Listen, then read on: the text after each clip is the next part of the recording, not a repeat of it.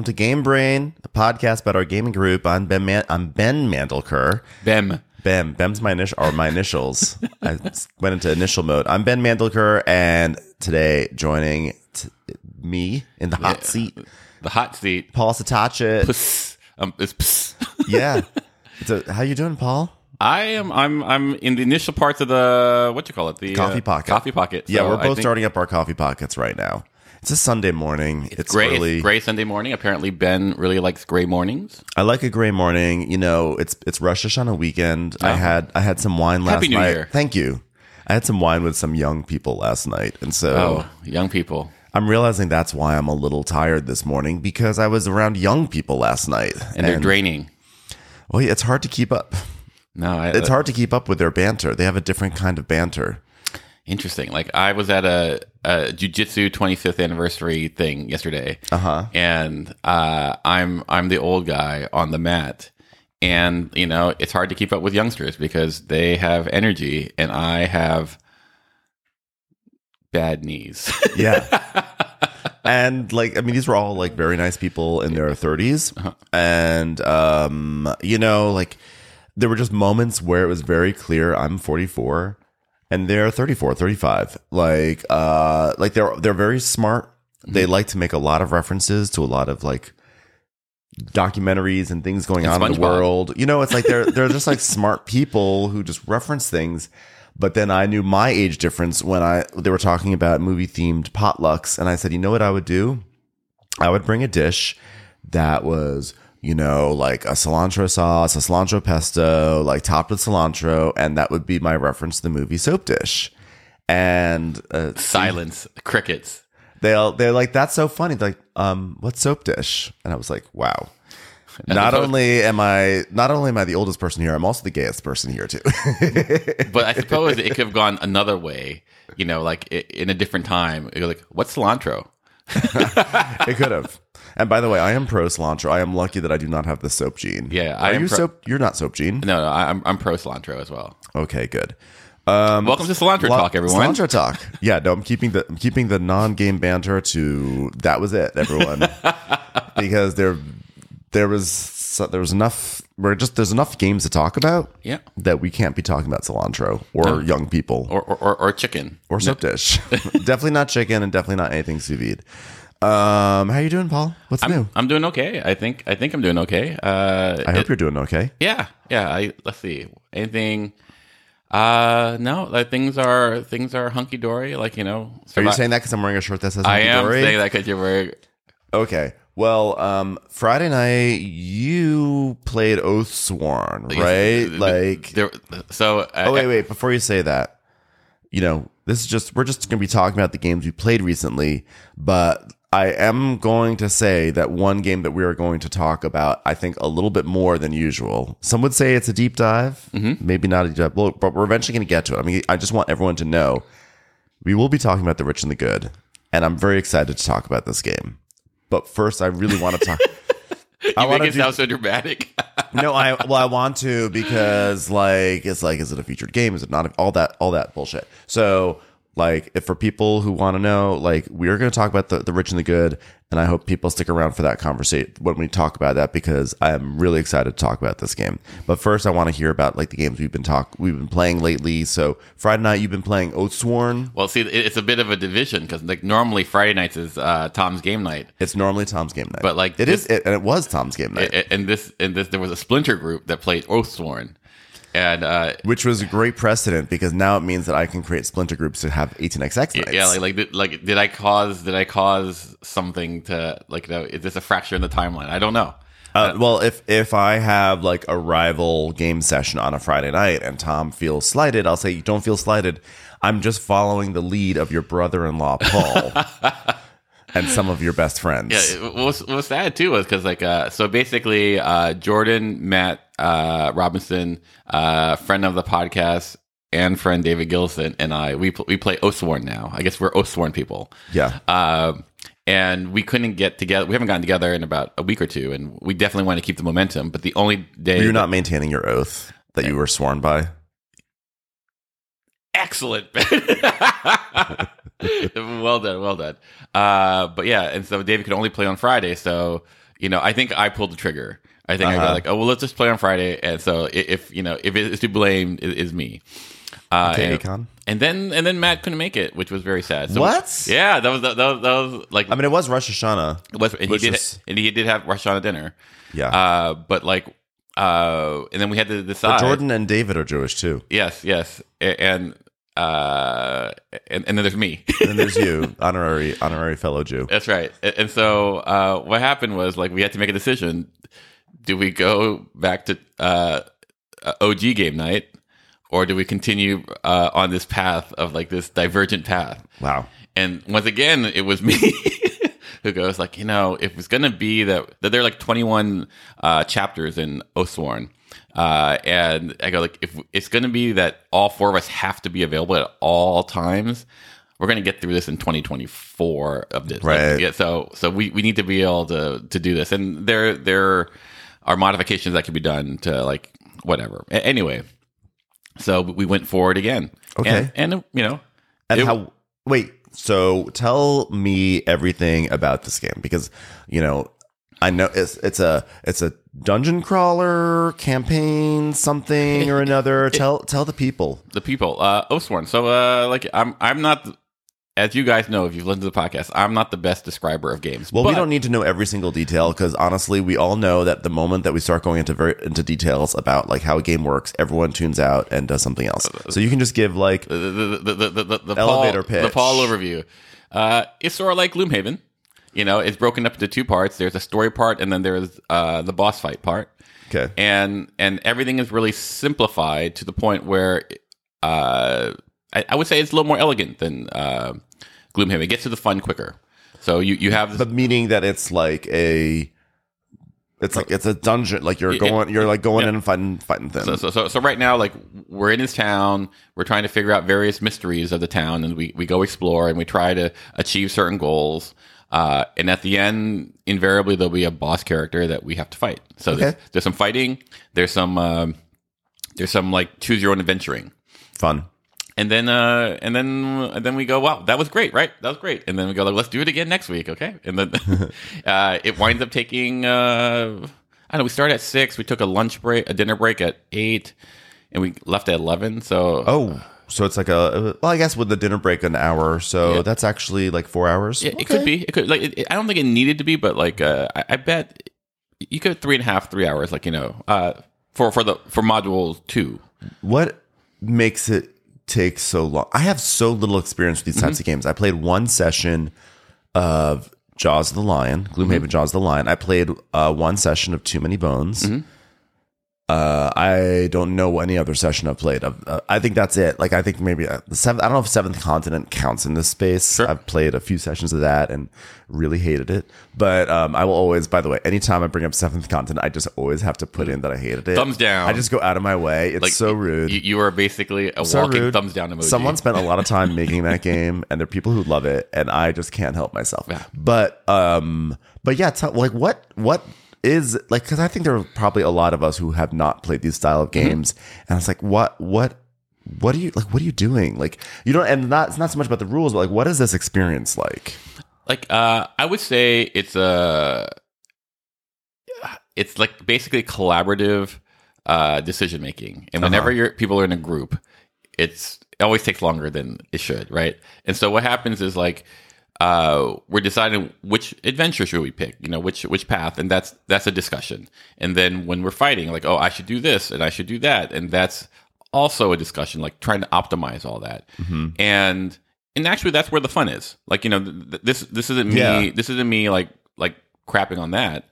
It's me saying like this is where you find your fun when you're discussing about here's a problem. How do we solve it together? Yeah. And sometimes it's like, how should I say it in the best way? You're doing stuff that isn't perhaps optimal, but it's more fun enhancing. For example, I have a character that is like this kind of bird creature kind of thing that kind of see the future kind of thing. So one of the mechanisms of the game is like when you battle, you can draw cards. So I'm just laughing because it just It just like sort of sunk in on me because I was just like, You're like, I'm like this bird creature that can kind of see the future. I go, yeah. As if like it was like, you're like, I just went to Wells Fargo, took out a check. I was like, yeah, of course. No, bird creature that sees in the future. 100%. Of course. Yeah, go on. And so like, so you can draw like, you can draw cards, like the cards that represent die faces. And then again, some of them are zeros and some of them are threes or whatever. Or you can actually roll die. So the deck has memory and the dice do not. And so in some ways you can kind of like math out what's the best way to do this. Like, oh, well, the deck is not great right now, so the dice are going to be a better use of for the draw. Or you go like, oh, the deck is stacked more so that you will succeed, so that is better. Because I'm a bird of the future, yes, I only roll dice. Oh. Not because the game says so. It's because I say so. Okay, you're okay. And this is infuriating to some people of my party. Okay, please elaborate on this, because one of the things that like is sort of in the back of my mind is ultimately how does the game handle multiple personalities and multiple levels of what is like the nice version of saying domineering? Like what, like for someone who like, the always the big thing with cooperative experiences is they're going to be a quote unquote quarterbacking player, someone who's like an alpha player who everyone says their thing and they go, okay, but I think we should do this. And then you all do that. Like, cause that's where I sometimes have checked out in these experiences. And from my experience, you need to find the right group for that. Like, in the end, the exercise is about collaborative decision making, and that does not mean optimal decision making. And so if you look at it in terms of trying to maximize fun is a combination of doing well together and doing well individually simultaneously.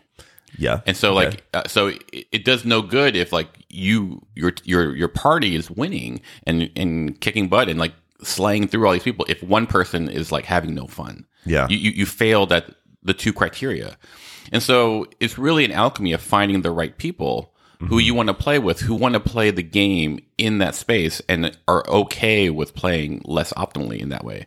And so like in my decision, I decide to role play my person as, the person because it's fate and kind of like I'm going to always let the die decide. Yeah. And what was funny is Matt was very on the first game was very like, you're going to kill our group. I go, it's just who I am. And draw from the deck. And what was really funny is like, I would go, Matt, like, the deck is stacked, so it's not as good as the die. He goes, I don't care. Matt was playing a healer and he didn't heal anyone. He just wanted to fight. And it was all fine. It was all fun, right? Because like, you're not bound to the fate of your roles, like what's optimal. Like, I think that's what I find the most interesting about this is that because like how should I say, its movements and its intricacies of all the characters are pretty streamlined. They're not really fiddly. Like you can get to the conversation, the fun quickly. And that's the lifeblood of it. Like, like you could be part of a group that really wants to optimize, and that might be what's fun to you. For our group, what's laughter is really that's key for us. Yeah, I have like in my limited experiences with Too Many Bones and Jaws the Lion, I really can't speak with an authority on dungeon crawlers, the dungeon crawling experience. But with those two, and in all honesty, with Seventh Continent, and I'm not doing this to be shady to Seventh Continent, one of my issues with the game, those games was there were certain moments, and they happen frequently, of gameplay fiddliness. And I don't mind like component fiddliness, even though it's annoying, it's not going to get in the way. But gameplay fiddliness of, okay, I'm making this up right now. Sure. Not my sentiment, but I'm making up this example because I'm so far removed. But it would be something like, oh, if you shoot an arrow from this space, but there's this sort of thing there, and you have this item on. Oh, it goes an extra thing. The arrow can go an extra square, but it can't do that if there's this. Like, can that happen? Can that not happen? Oh yeah. On a Tuesday. If you look at this, it's like. that is, for some people would argue that's actually the charm of those games. Yeah. I think I recently brought this up somewhere and someone said I actually like that. They like the figuring out of like, is this legal or not?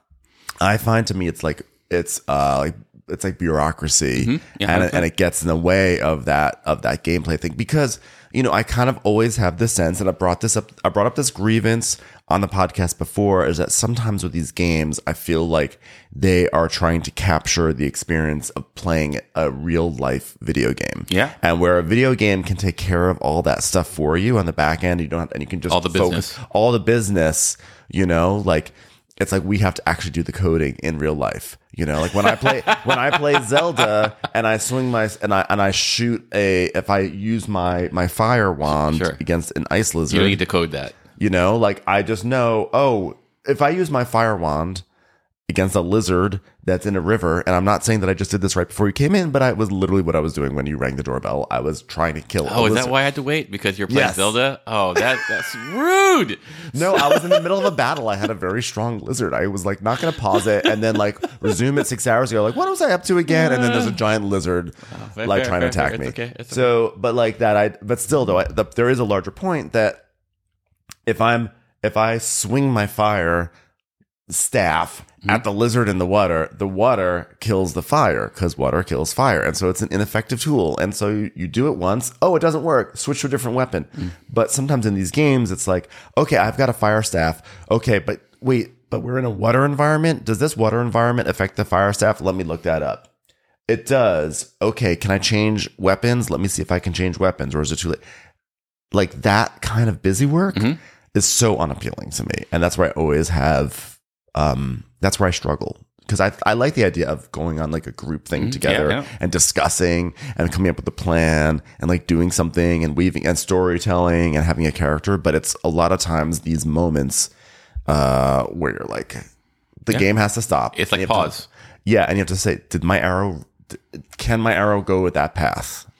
Like the way I see it, like visualize it, is like for you, the moment you have to put the pause on, your fun meter just keeps on dropping, and every time someone pushes pause to like do Chrome or whatever, it just keeps on dropping, and eventually you get to this critical point where you're like, no. Well, seventh continent, boom. But the thing is this though, like I'm not opposed to in a game having to look up rules. Sure. But I feel like after a certain point, the tutorial should end. And like, if it's constantly like, oh wait, we're now like a few hours in and we're still checking, like that bothers me. No. But its context is everything, because if the larger game is so incredibly fun, I'd probably be okay with it. But if there's a situation where, like we're constantly stopping to ask questions, and on top of that, I feel like if I'm not being heard in this group of like what to do, always that cross, because that happens. I've played before with people who are like alpha gamers, and it's like, oh, my input is not, no one cares about my input, and on top of that, we can't just like go forward, we have to stop every 2 seconds.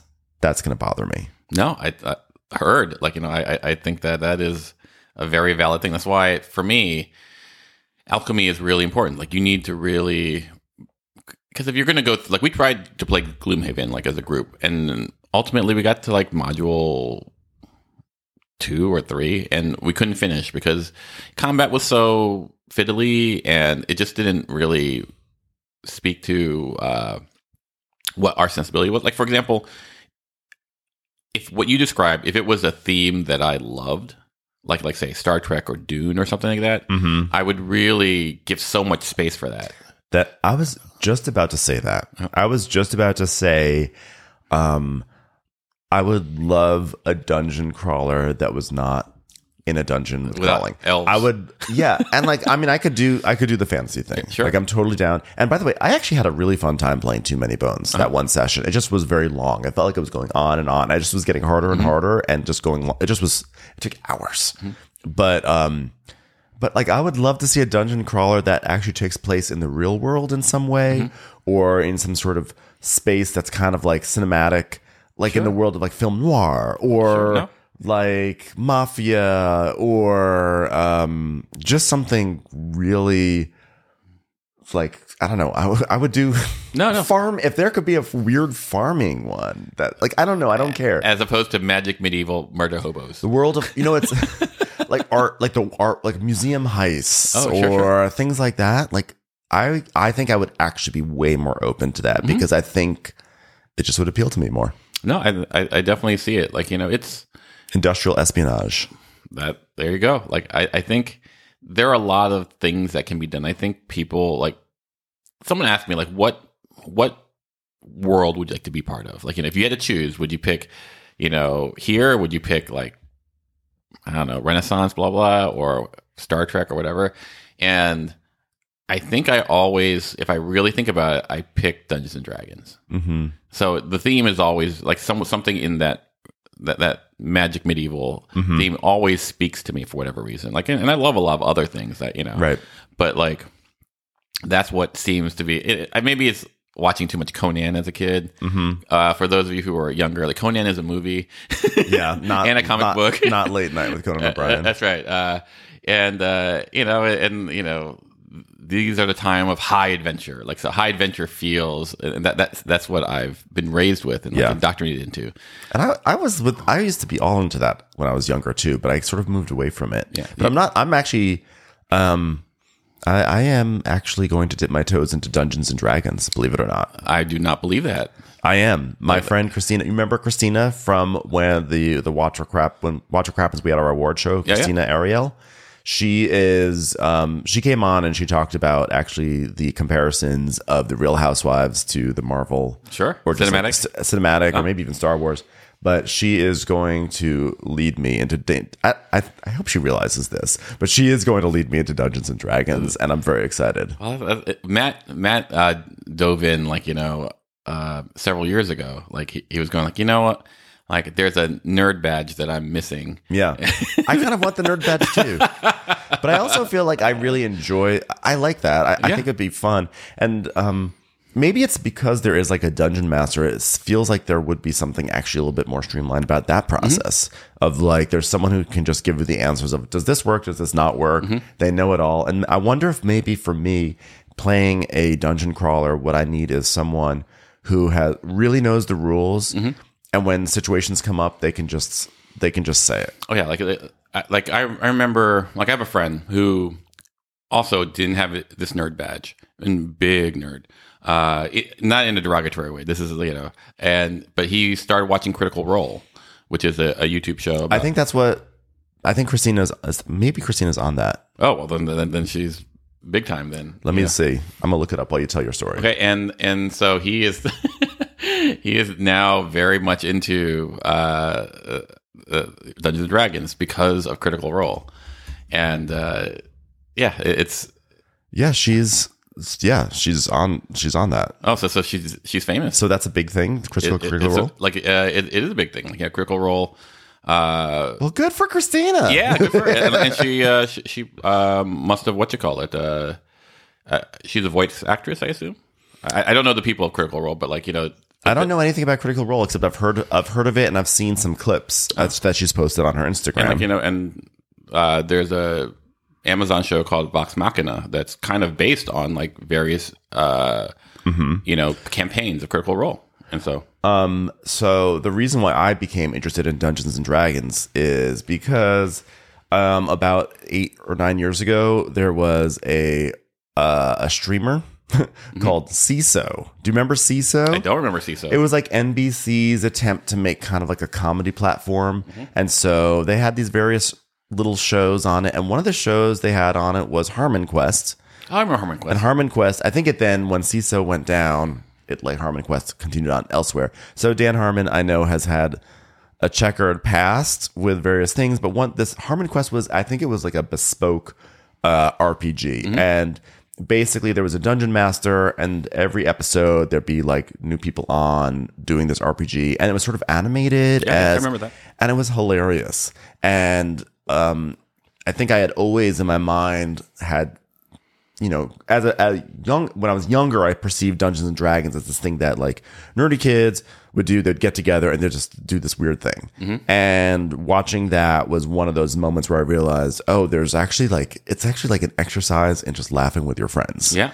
And that was deeply appealing to me. Yeah, I think you would, I think the format would be suited to you. Great. I think it's just talk, roll some dice, talk, roll some dice. Mm-hmm. And, It's literally, I definitely do one of those things very well. Yeah, no, like Tom, I don't know if he's still doing his D&D game, but he was doing a D&D game like with people in Jersey and stuff like that. And so like just zooming it, and it was like, it's about finding once again, because it's me, I'm sorry guys, it's about the fun. Yeah. If you can find the fun, like, games are exactly what you want. And this is... Well, you know what? I feel like this is a perfect way to transition into another game that we played. While you were playing Oathsworn on Friday night at Tom's game night, we wound up playing as the last game of the night, because we all played different games. So I played with who was that? I played with Jason, and it was Jason, Dimitri, and our friend John. We played The Rich and the Good. Oh, John showed up. John killed it. He won every single game he played. He was in like... Yeah, John's a killer. Yeah. Murderer. No, John was this. He was in the pocket. He did great. But we played The Rich and the Good, which we'll talk about later. The other table was Tom and Jennifer and Trey and Aiden. And they played something, I think it was like Thunder Road Vendetta. It looked very Mad Maxy. Okay. It looked very fun, actually, and they all seemed to have a really fun time playing that. And then we played Avalon, and then after that, it was 11 o'clock. And we're like, fast night. You were like, let's play another game. I was like, is this time for Tortuga? Tortuga, like, are we finally getting it to the table? So for those who have not heard the previous episodes, Tortuga 1667 is this game. You can get it at Barnes and Noble. We saw it in Barnes and Noble. Yeah. It's a small game. Comes in like a box. Barnes and Noble is a brick and mortar shop where people buy books Yes. and oftentimes coffee, but like really you used to go to the bathroom in the morning. They should sell. They should sell brick and mortar in there. When I said Tortuga comes in a box, which is yes, it does come in a box. The box looks like a book. That's what I meant to say. It's from 2017. The designer is Travis Hancock. We've talked about it. So we got a proper full length game in with 7 players. And the brief overview is that we're all pirates, and half of us are aligned to the French, half are aligned to the British, and one person is aligned with the Dutch. And basically, we're playing this game, and we're doing things on pirate ships, like kicking people off of ships, attacking the other pirate ships, having mutinies.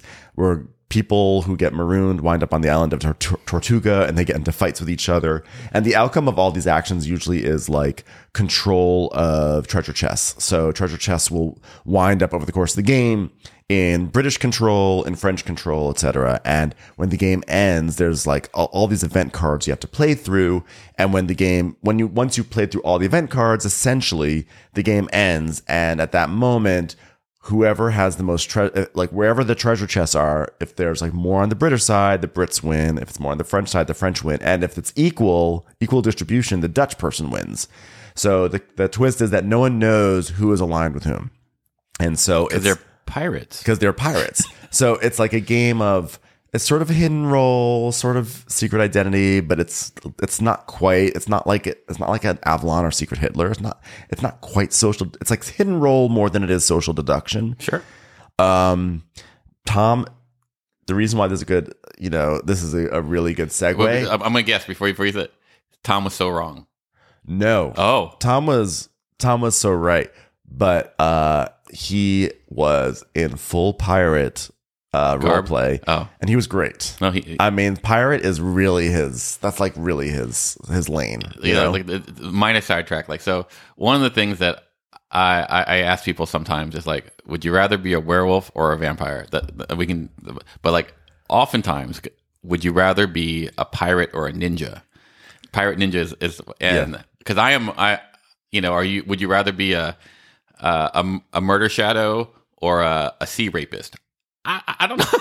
I think it's like very obviously ninja. Like, ninja is like, I'm a ninja. Would you like to be someone who has skills, or do you just want to be a loud person on a boat. Yeah, like thug on a boat. Like and you know, and Tom is such a pirate.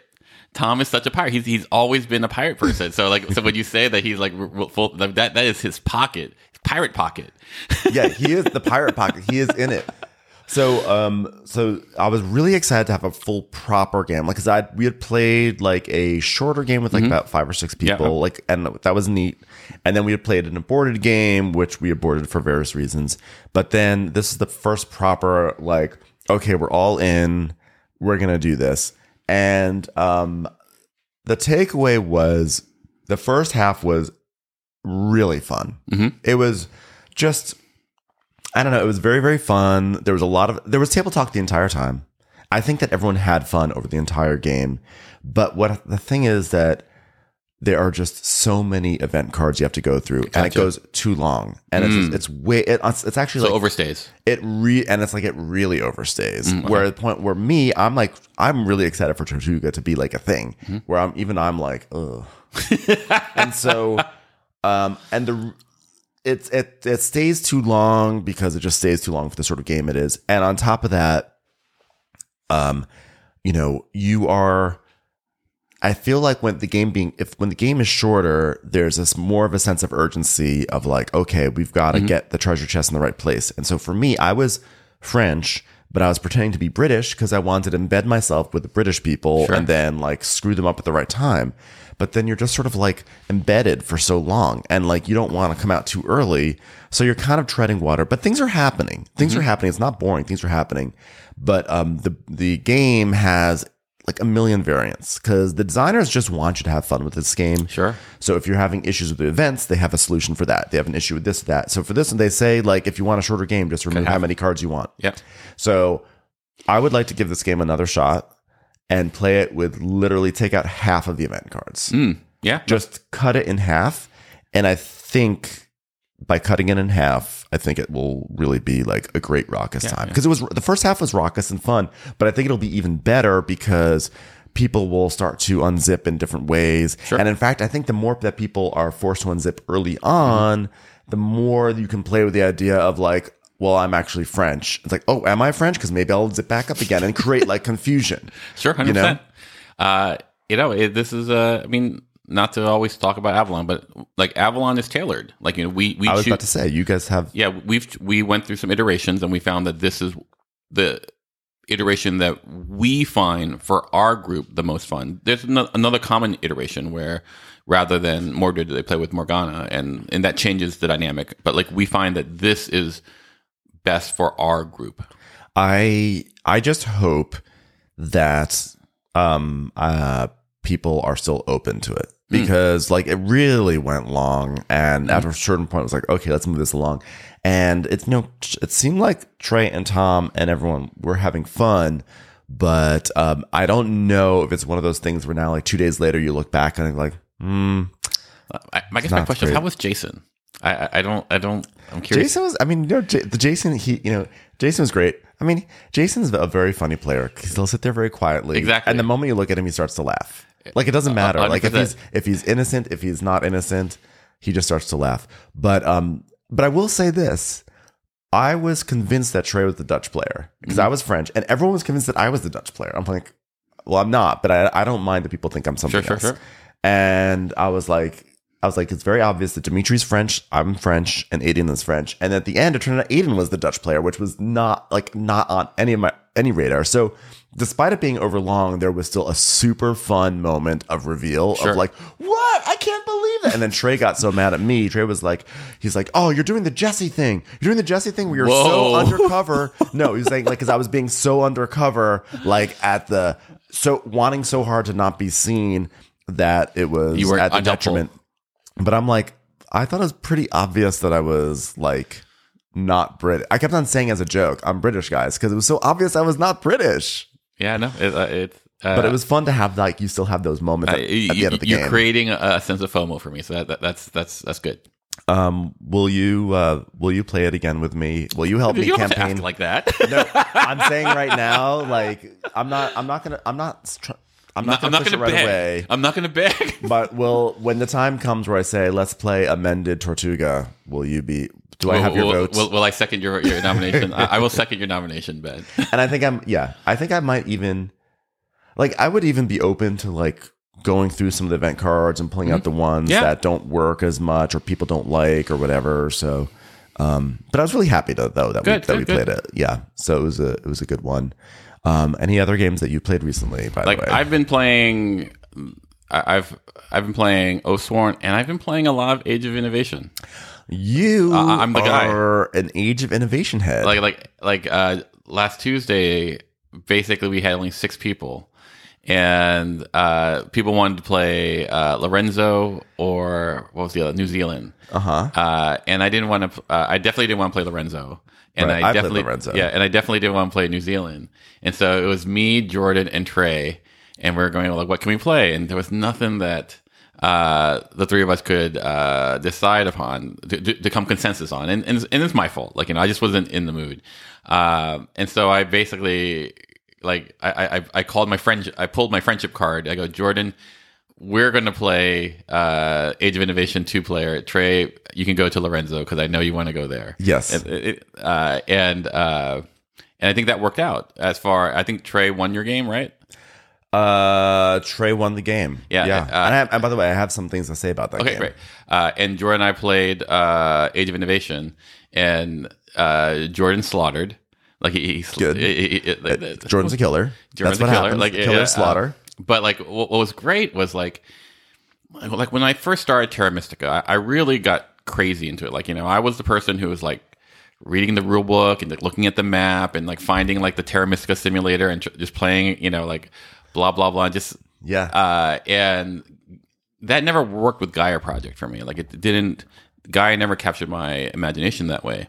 But Age of Innovation, it's just like by decoupling, the various elements, it's really started that process again where I'm like, oh, this color with this stronghold with this, and it was just really great. Like, I know a game is great for me when I have so much fun being slaughtered. Yeah. Exactly. There was like. We talk about it, like you could lose the game at the bid. Mm-hmm. Like once you draft your stuff and lay your stuff, like it's possible that like you will not win because of how things like. And like Jordan and I talk about maybe getting together to with interested people, and we would just spend a whole night just like doing the draft, and just saying like, and then talking about our placements and how we think it's going to go, and just because like so much of the game is that, but like what's really interesting is. It's like it keeps enough of the imagination happening that like even though like I'm like I lose by 50 points and I like to think that I'm one of the better players of this game. I mean, I'm no Lumen or not better than Lumen Tom, because Tom beat Lumen. No, yeah, Tom is arguably probably the best board game player of all time. That's right. But I do study this game, and it's really I just find.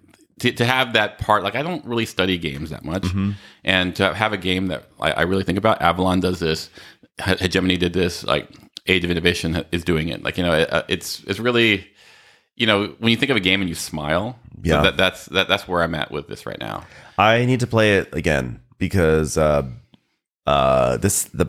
tone of my because made it sound like I was about to say because the first time wasn't great. No, because the first time I really loved it. But you started at such a low with Terra Mystica. There's something about that system of games where I'm just not compelled to pull them off the shelf. Mm-hmm. But I always have a really good time when I play Gaia Project. Mm-hmm. Terra Mystica, honestly, for me is a little meh. But Age of Innovation, I had so much fun. And I don't know, maybe because there's like shiny objects in front of me. Like those shiny objects of Great Western Trail New Zealand and the rich and the good and other this and that or whatever. And I think Age of Innovation is going to go the path of like Terraforming Mars for me, which is like when I first got Terraforming Mars, I liked it, I didn't love it, but just by the sheer act of playing it over and over and over again, because that's what I did with my group of friends, and I was a very early Terraforming Mars adopter, as in I bought it the day it came out, it hit shelves. and no one else had it because it sold out very quickly. And so there was like 3 months where no one had it, and I had my copy. So I was constantly like, everyone wanted to play it. So I was constantly playing Terraforming Mars games. I was like, well, I guess I'm playing it again.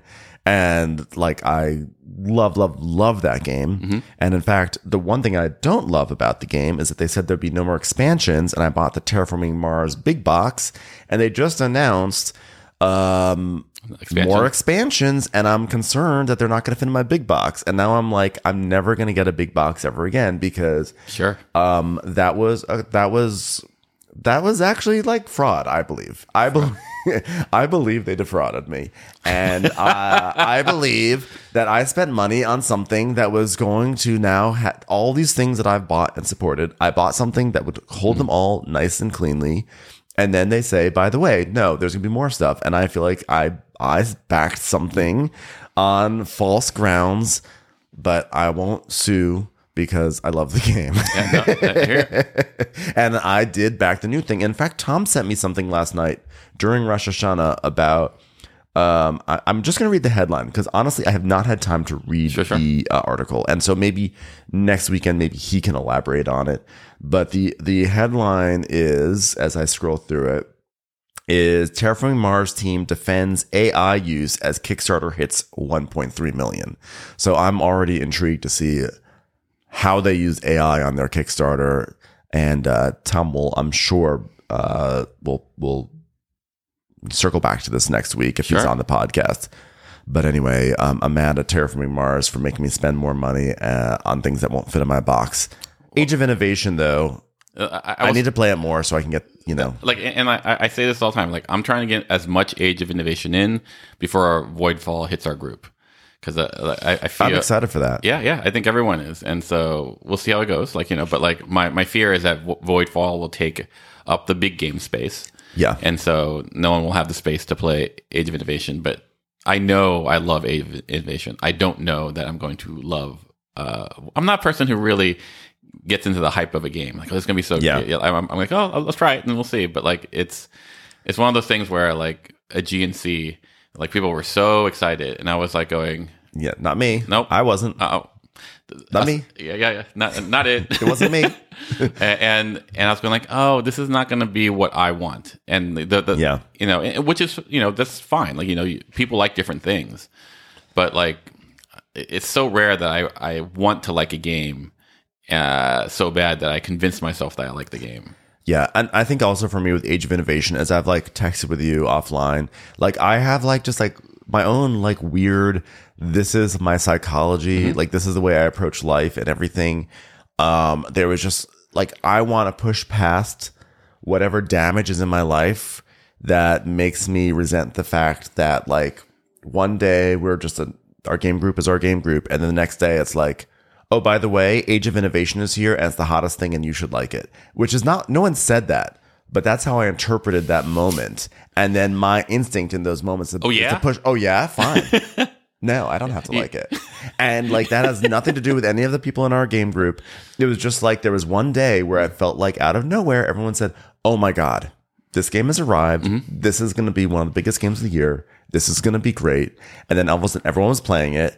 And I think like there was some element where like this was my interpretation, rational or not, was like, this was decided for me. That's right. And I have to buy onto this train when I knew like, I didn't know anything. Like the game just like arrived in my life like this. And I was like resentful. Sure. I was resentful that like now I have to be all into this game. And it's like a variation on Terra Mystica, which I don't even really like that much. And like, you know what? F this game. And like, that's like literally the stupidest thing in the entire world. And I can't help that, like, I have this emotional reaction to moments like that. And so I do begrudgingly admit that I think that, like, one of the reasons why I have not played it a lot is because I have this weird reaction. Sure. And I have to push through it because I had a great time playing it. And why should I deprive myself of, like, fun because of some weird thing that probably stems to sixth grade? You know? No, I hear it. Like, I wonder if people felt like that when we were like just lauding hegemony. We just go, oh my God, this game will change the world. When I heard that, probably. And then people are like, calm down, guys. No, seriously, it's going to change the world. I mean, I still believe it. I still think it, I mean, I'm still waiting for a game to like, in my mind, you know, in general in life, I'm always thinking of year-end top 10s in any aspect. I'm like, top 10 frozen food I ate this year. Yeah. But, I mean, right now, hegemony is like my number one. I don't think anything can dislodge it, to be honest. It's good, but this is not hegemony. We've talked about hegemony a lot. I'm not here to talk about that. But I have a contender. I have a contender for. I'm curious to hear how rich, you know, your contender is. I know you're curious, but guess what? There's other things to talk about first. Okay, good. Can I say, you know what I got to play yesterday? What's that? That I'm really delighted about. I'm waiting. I'm here. I'm on the edge of my seat. I played with Candace and someone named Simon, who I met through Candace, who is lovely, and now I want to be friends with Simon and hang out with him all the time. But he lives in Toronto. We played. Do you want to take a guess? It's a game. It's not a new game. It's a game.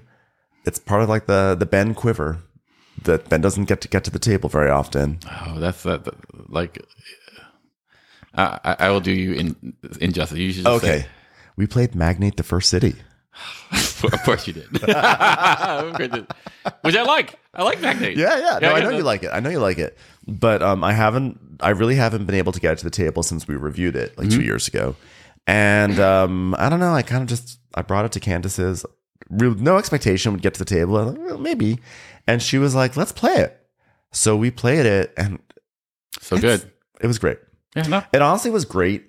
And it reminded me how much I really love that game. And I think one thing that was very helpful was I said to everyone at the start, like, listen, this game has a bubble. A lot of times it's really easy to see when the market's going to crash.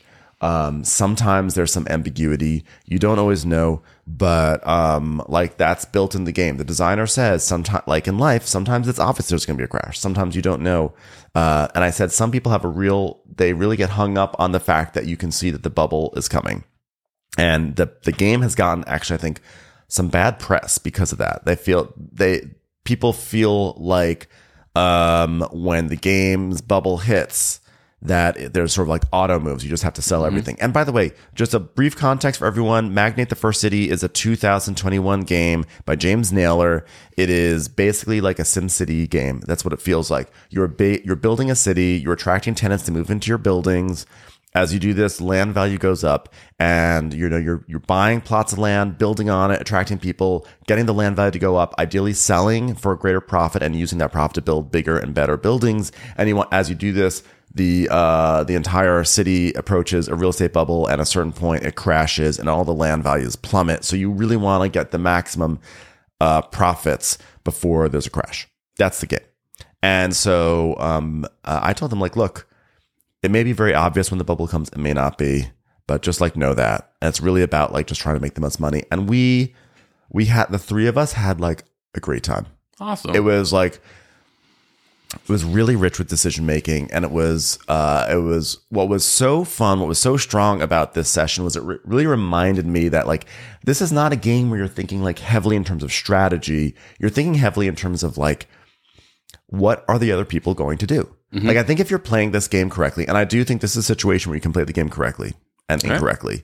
I think you're claiming it. Yeah, I think that like if you go in saying my strategy is to do this and this and this and this, you might have a good time, you might not, because you might have a very sort of solitary experience.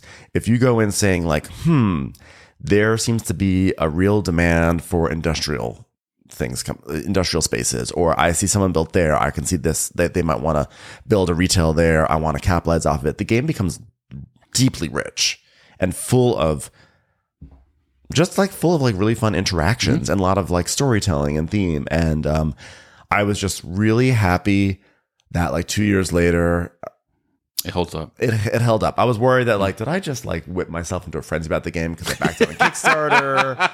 I sung cost fallacy and all that. And we all had a great time. And Candace's boyfriend, Matt, he kept on walking in and watching, and he was like entranced by what we were doing, and he loved it. And he like has now told Candace he wants to play it. Oh, that's sweet. That's sweet.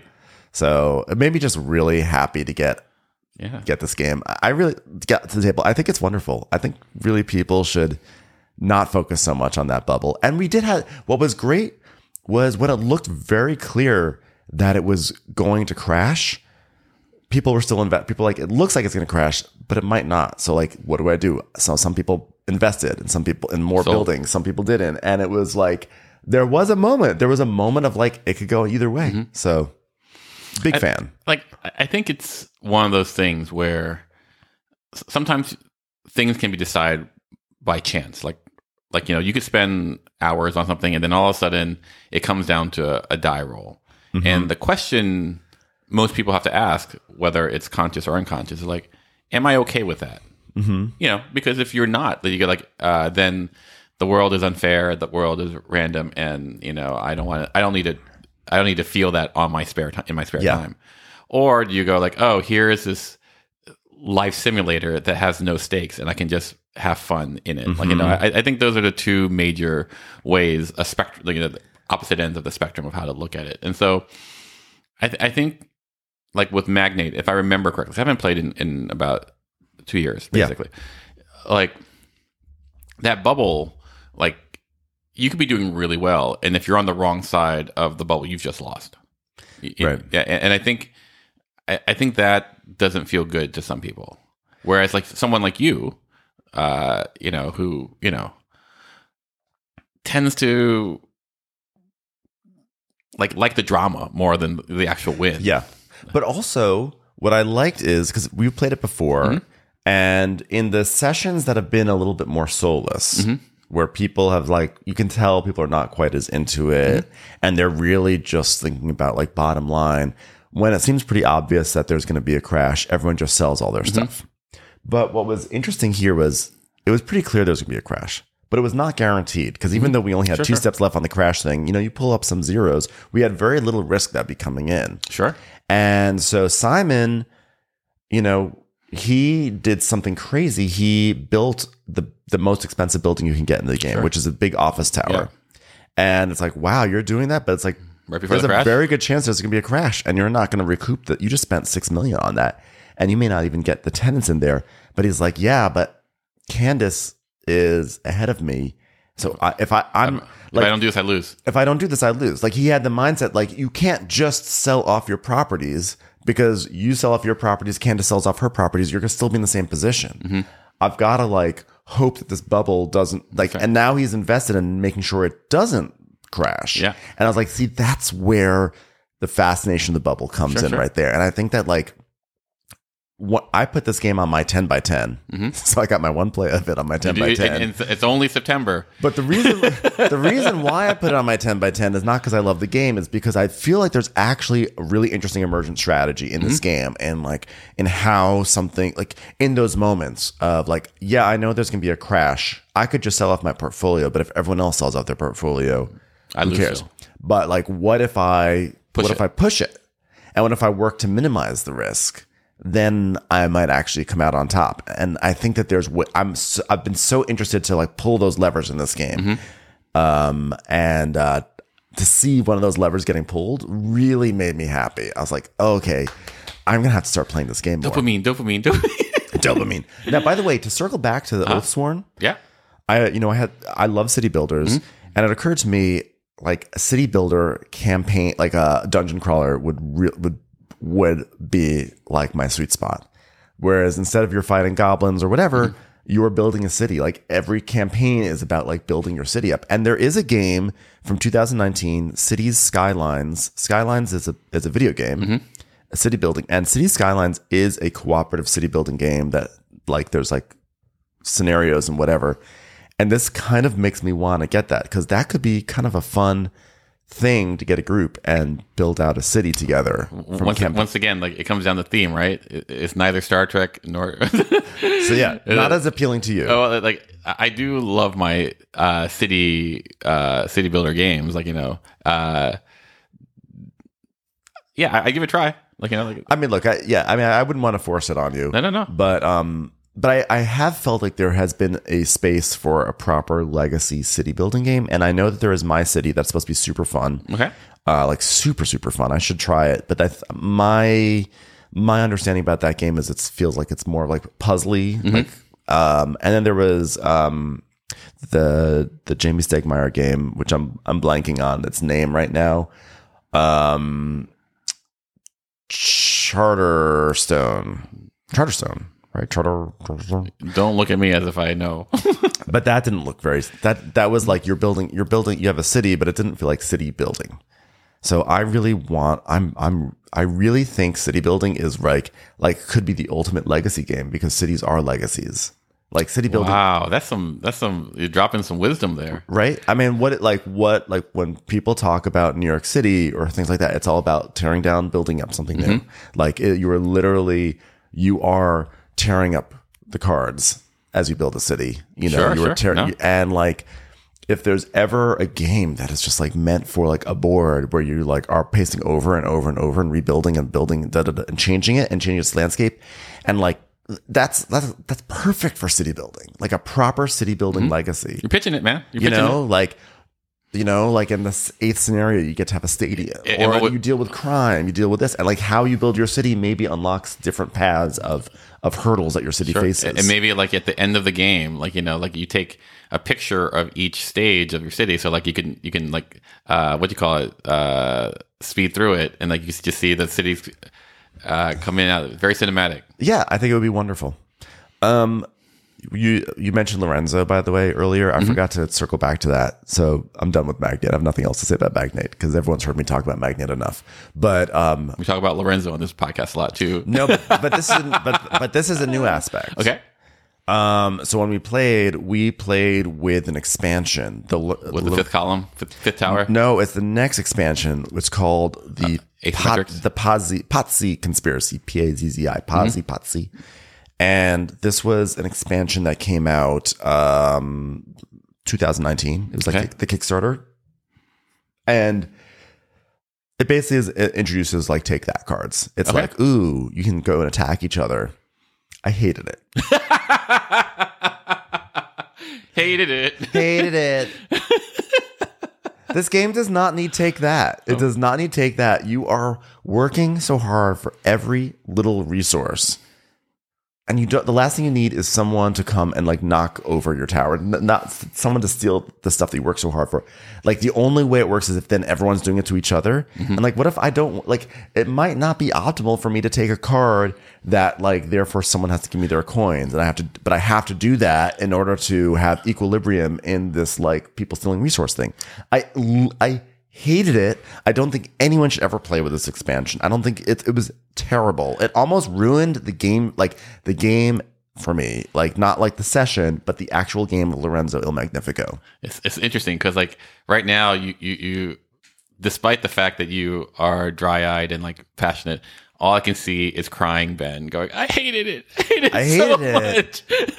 I hated it. I thought the cards were not interesting in their take thatiness. I thought the take thatiness when it came, it just was like true feel bad moments. I thought this was such a misguided expansion. I think it should be burnt. You used some strong words there, man. I love it. It was terrible. This is a hot take, everyone. It was terrible. I got so mad at Tom at one point because he did a thing, and it was like everyone pay Tom 3 coins or lose 3 points. I didn't have coins. I had to lose 3 points, and I needed those points desperately to unlock one of my specialty cards. I forget what they're called, nobles or something.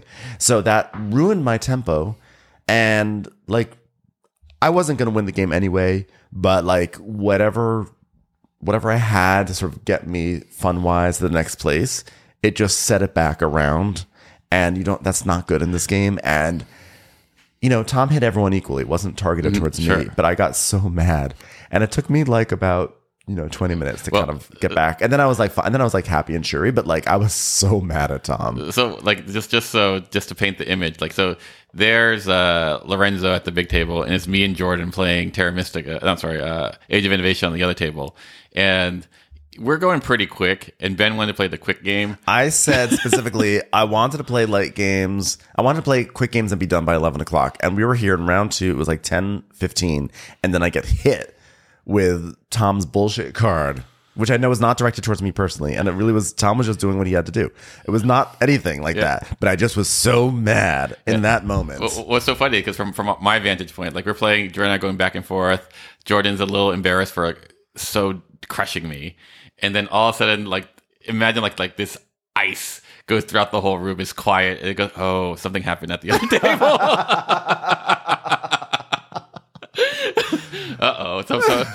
Someone's having a bad time. And then you hear the sound of me grumbling. I was making lots of snarky remarks after that. I was like lots of like simpering remarks, like, well, that's fine. I mean, I don't have to have fun tonight. Well, remember, I did want to play the short game. Though, like all started to tumble out. You started to unravel there. It's interesting to me, because I am, I'm not the biggest lover of Lorenzo. I think generally, if you were to graph our group, I would be the low point. Like, I respect Lorenzo, but I don't love it. If you had to write a review for it, the headline would be Lorenzo's Oi. Yeah, I mean, I'm not, but Lorenzo always feels a little solitary to me, because you're just picking, the only real interaction is like a little denial. You're grabbing cards, and that doesn't seem to me very like I'm not necessarily invested in stopping your engine. Right. It's no Magnate the First City. Thank you, Ben. Thank you. But I think our group really actually likes that the making your engine and making it produce points. And so in that way, I imagine if you change it to something that I would like more, like, but you're putting this like hat on a hat kind of thing, where like here's this engine building game, and then all of a sudden you go like, yeah, and here's this take that bit. You're kind of taking away from what the goodness of it is. It's lazy. I think it's strong words, Ben. No, it's lazy interaction. It's like, oh, there's not enough interaction. It's like it's what Terraforming Mars did. It's like, oh, not enough interaction. So you could just like take someone's resources. In Terraforming Mars, when that happens, it's always like an annoyance, but there's just so much going on, and there's so much game game length that you can usually rebound okay. But like with this game, it hurts. It's annoying. It doesn't really create real interaction. It's just like for a moment you have to look up from your board and be like, oh, okay, here's some stuff. Like, I think if they wanted to create interaction, they would have, like, I think maybe one of the reasons why I've enjoyed a lot of economic games is that when you have markets and they fluctuate, it really forces you to anticipate what other people are going to do.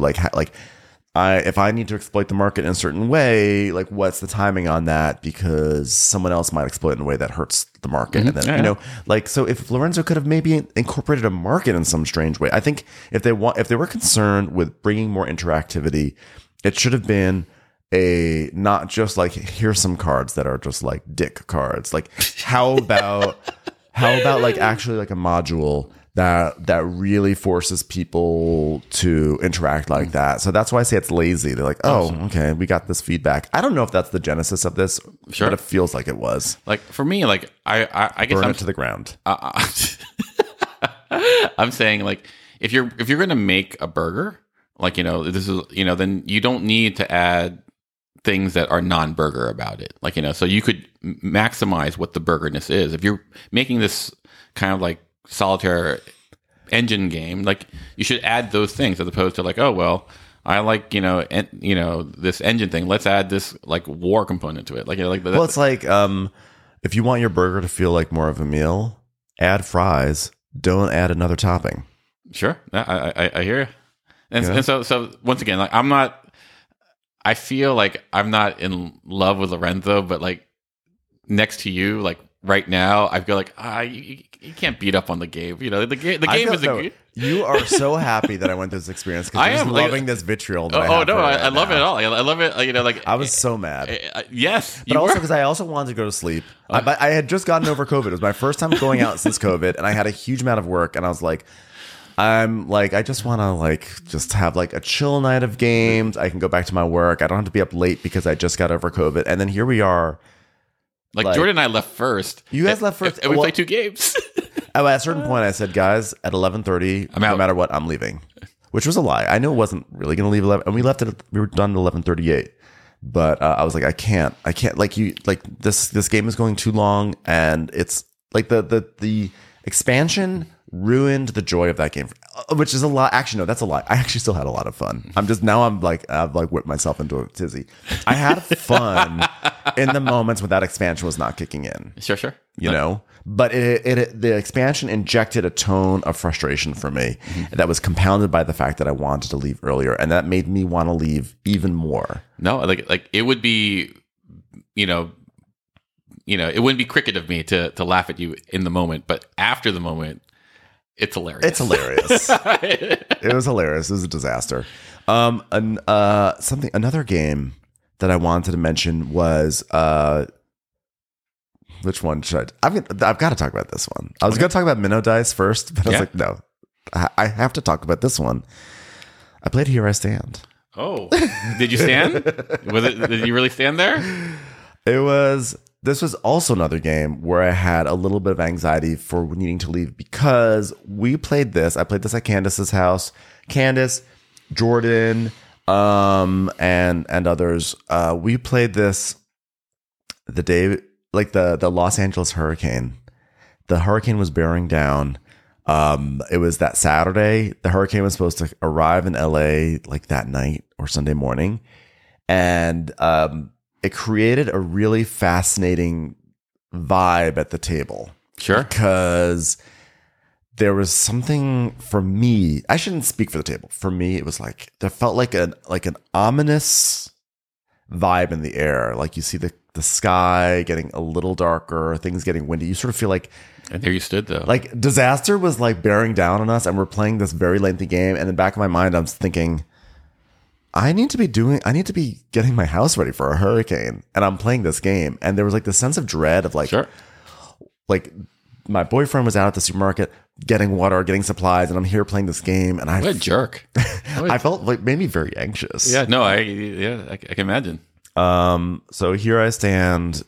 You've played it before, right? Yeah. Can you describe what it is? Because I've been talking too much. Okay. Imagine Europe during the Reformation. You imagine 7 factions having vastly different things that they want to do and achieve, and their victories, whether you be England or France or the papacy or the Ottoman Empire or whatever, and then you throw it all in together and see who wins. So it's kind of like a historical simulator. Like for example, I think you played. I was England, and so you were trying to have a male heir that was viable.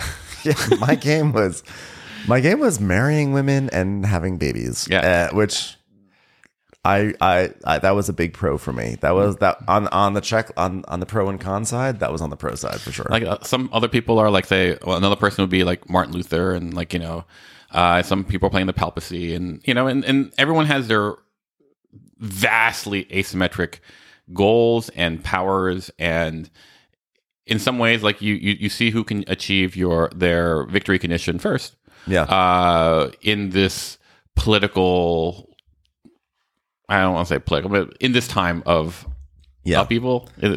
So, I played it once, and it's a long day. And if you love that time in history, as far as you just like. Love Protestant Reformation, which who doesn't? But like, if talk about a legacy game, talk about a dungeon crawler we need. That's right. Then like you just watch how things transpire, and there's a great narrative to the game if you're into that mode. If you're into games because like, oh, you know what, I'd like to win.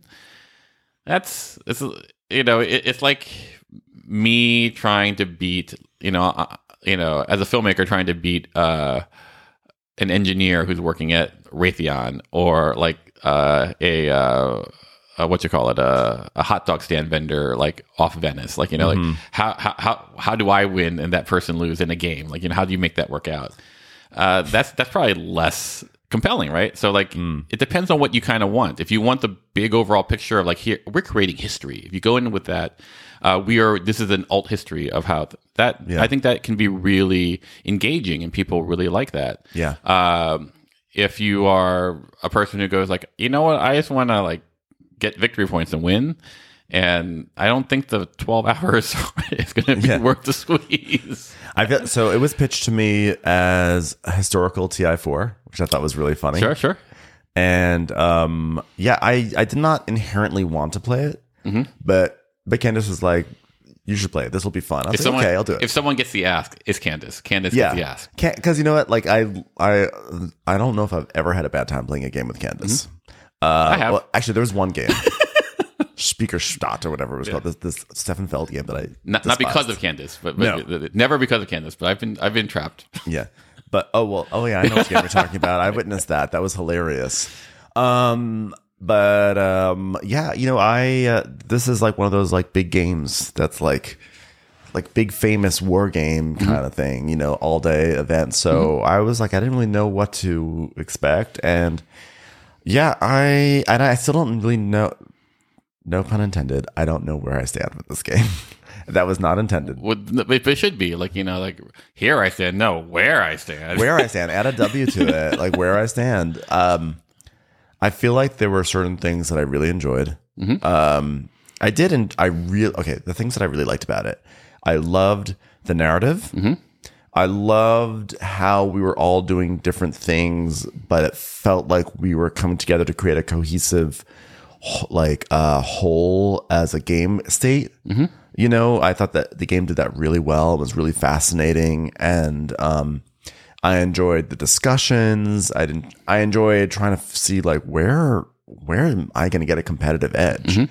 And I was very surprised because at one point I kind of like I lost. Obviously, it looked like Jordan was going to win for a moment. You have to get to 25 points in this game, and Jordan was like at 23.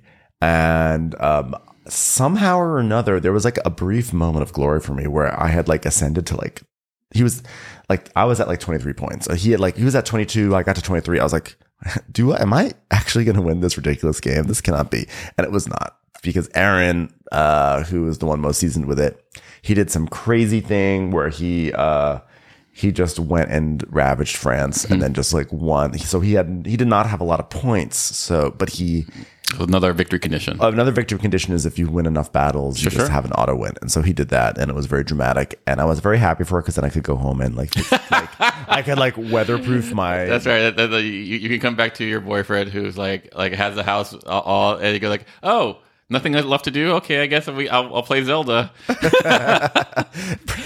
Pretty much, that's what happened. I put some weather tape on the door, courtesy of Candace's mat, but.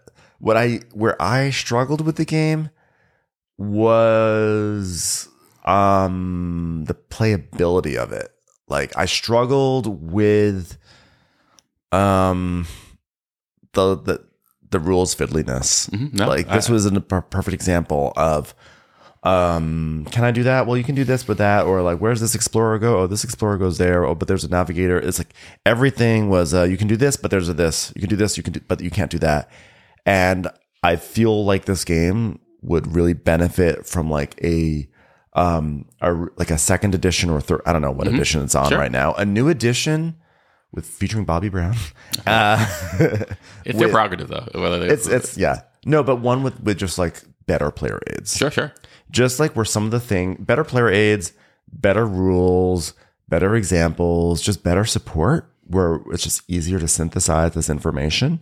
And I know people who know this game are like, yeah, but you just like play it a few times and you understand it, and then like you learn it. But I'm like, it's a 12-hour game. Like, what? Don't give me so many barriers to entries just to take my turn, you know? Yeah. Oh.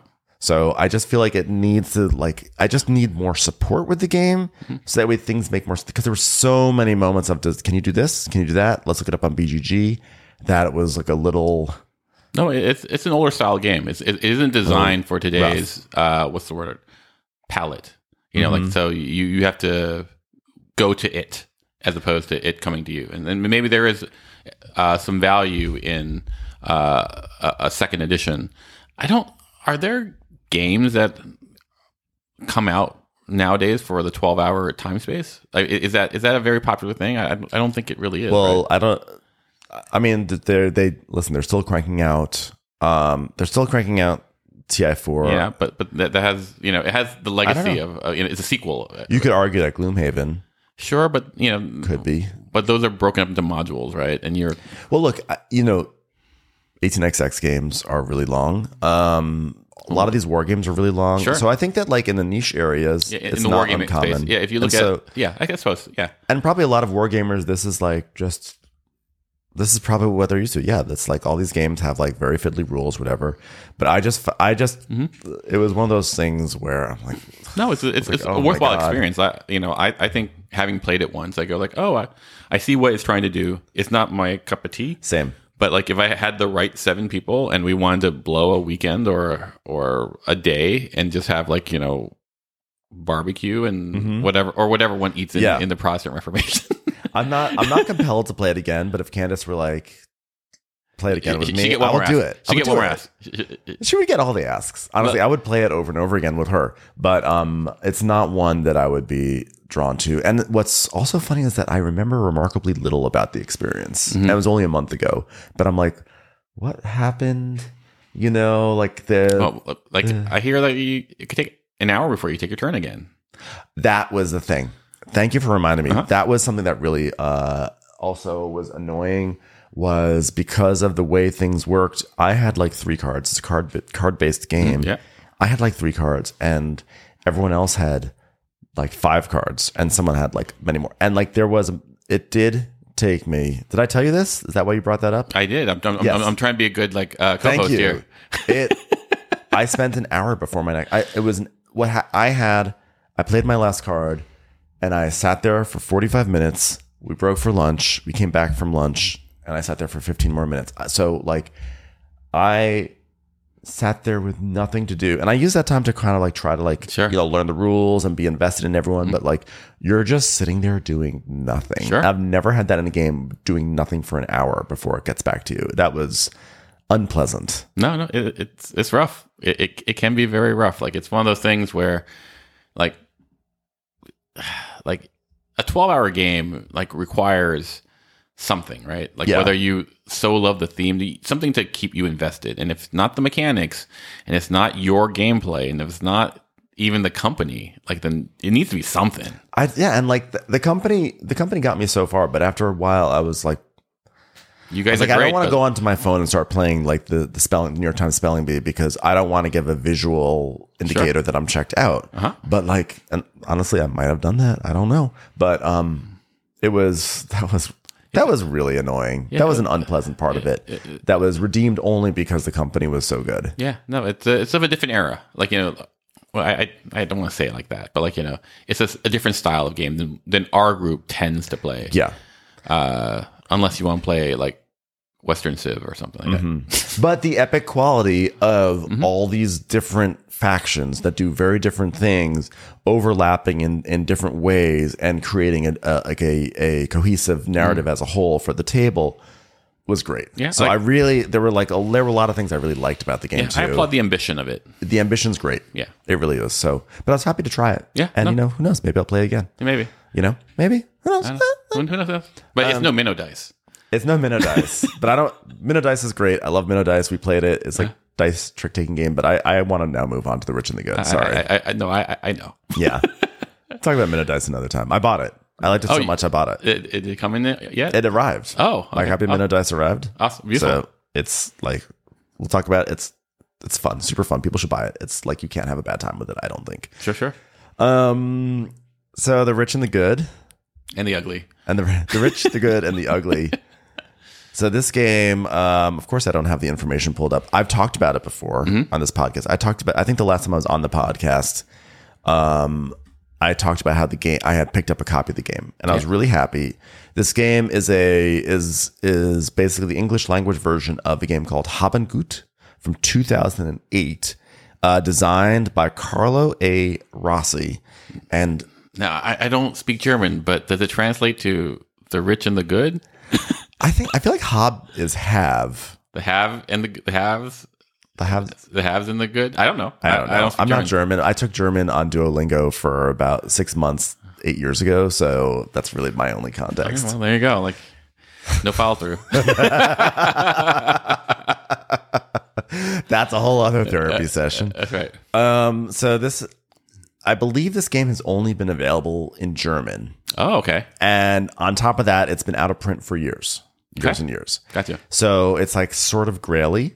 and it was just released this summer in August by Ares Games. And this has been on my radar for years. I've been subscribed to it as an item on BGG for years and years. And it's a financial game. It's a stock manipulation game. And I finally got it.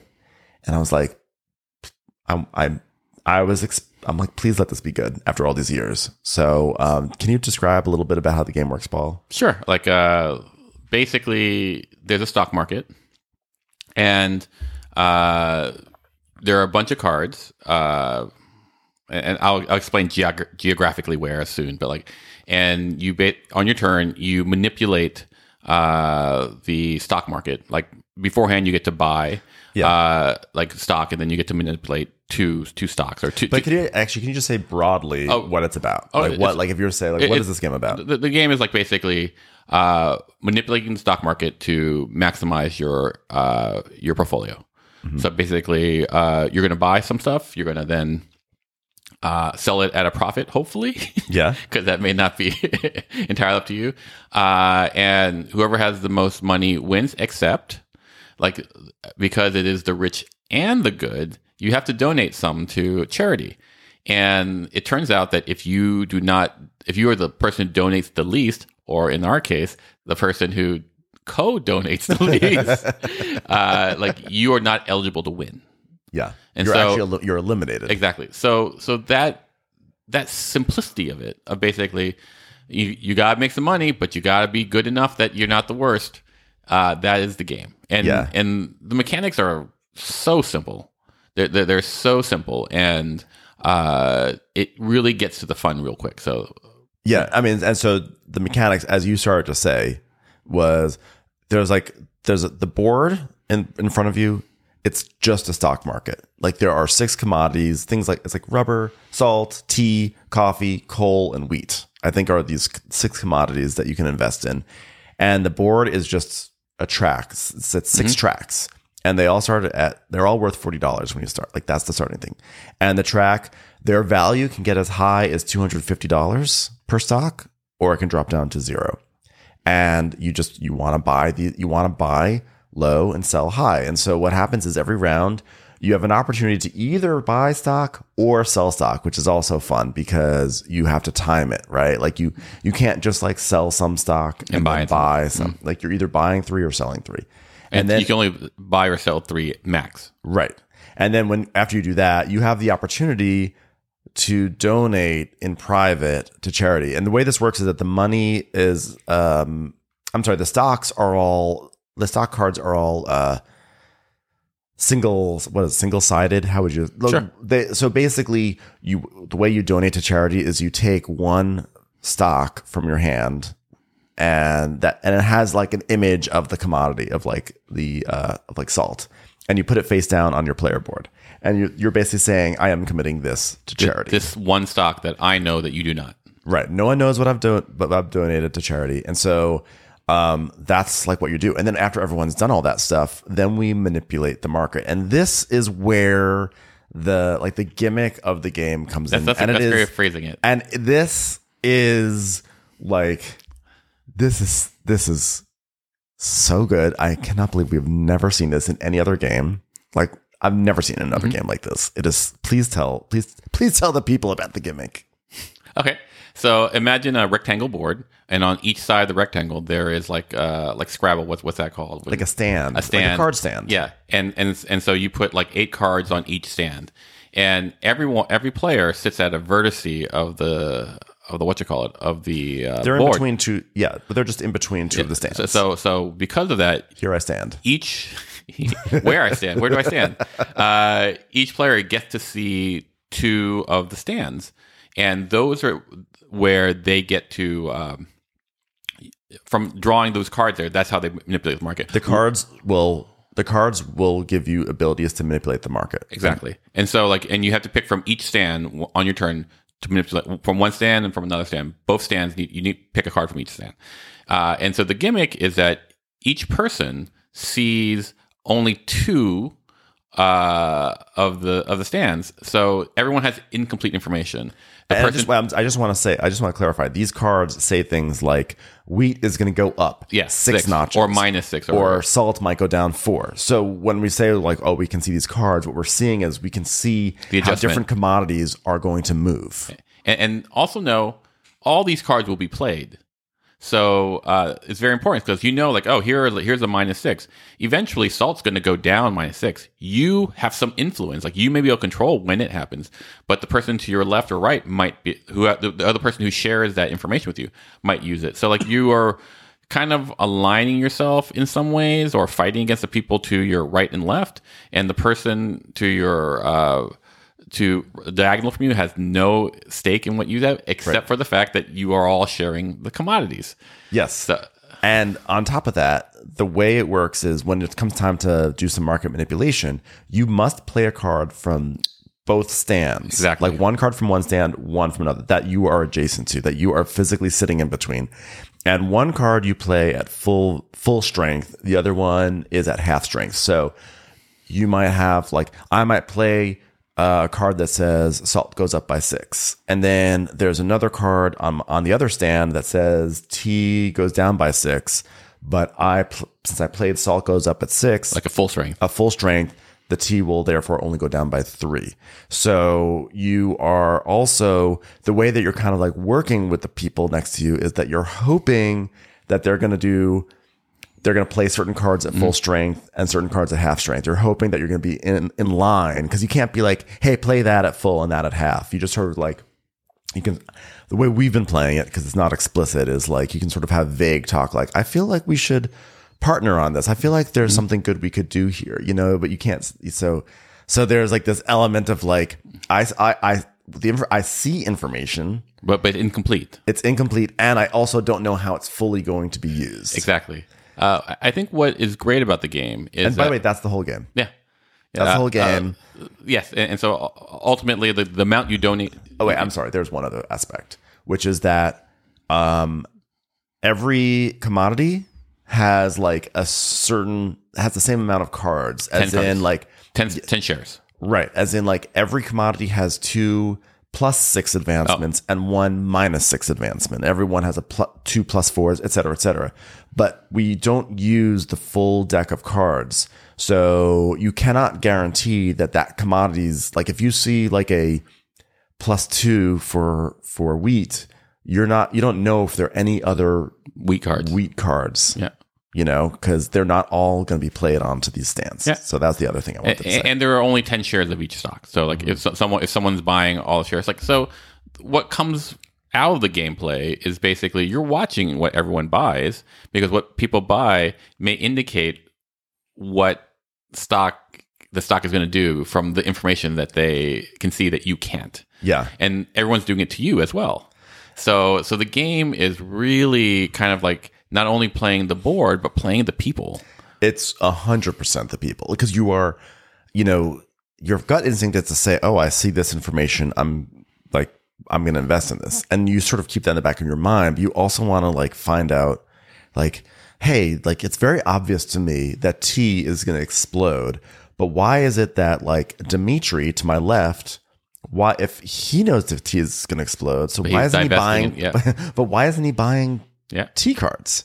What does he know that I don't know? Right. And like, it's about kind of like trying to figure out what people are doing, or it's like there's speculation, and especially with a person who is diagonally across from you don't know anything that they know. So you really are trying to get into their mind and like, well, they're investing in this way, which means that they must know something, but they may be investing in that way because they think that you know something, and you guys could wind up both on spec investing in something that's so I clearly cannot choose the poison in front of me. Right. Or maybe you don't want to reveal the poison in front of you because you don't want to like give away the information, so you don't want people to like invest. 100%. Like, so the way I see it is like, this is what the type of game I describe as above board. Like, there are games that are in the board, but there are games that are above the board where you're playing the people. It's an emergent play. And there's so much fun in this because you're trying to get into the minds of your friends or your co-players. At the same time, you're stuck with only the information that you know. Yeah. So like games of incomplete information really, in some ways, really replicate the stock experience because you don't always know how things are going to go up or down. You're trying to maximize when you sell and try not to lose money. But like the way I describe it is like, this is a game that gives you influence, but absolutely no control. Yeah. And if you can live on that, like on that bull or bear, depending on how the market goes, like if you can find joy in that, this is for you. Like you particularly, after playing this game, like with Mike and the first time I played was with Mike, James, and someone Mike's friend. Okay. Whose name I'm sorry escapes me. But Mike brought a friend to game night, and the four of us played. And you were just beaming from across the room, and like you come like you're like, oh, you're gonna love this game, Paul. You're gonna love this game. I was going, okay, calm down, Ben. You're gonna love this game. It's such a Paul game. It's such a Paul game. All right. Well, because it was by the way the perfect game to play with James. So James is a friend of the podcast, and we always talk about James as the microchip brain, but James's microchip brain was like in full force in the best way. Like, because James is a very social player, and he often will talk about, we start talking about scenarios, and the more in this game you talk about, could be this, could be that, the game really comes alive because you're also kind of trying to get into people's heads too, because you kind of want people to do certain things.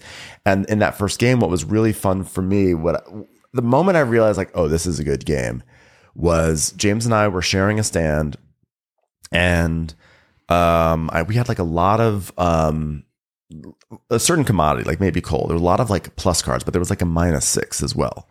So in my mind, I'm thinking, James was a first player, I was fourth player.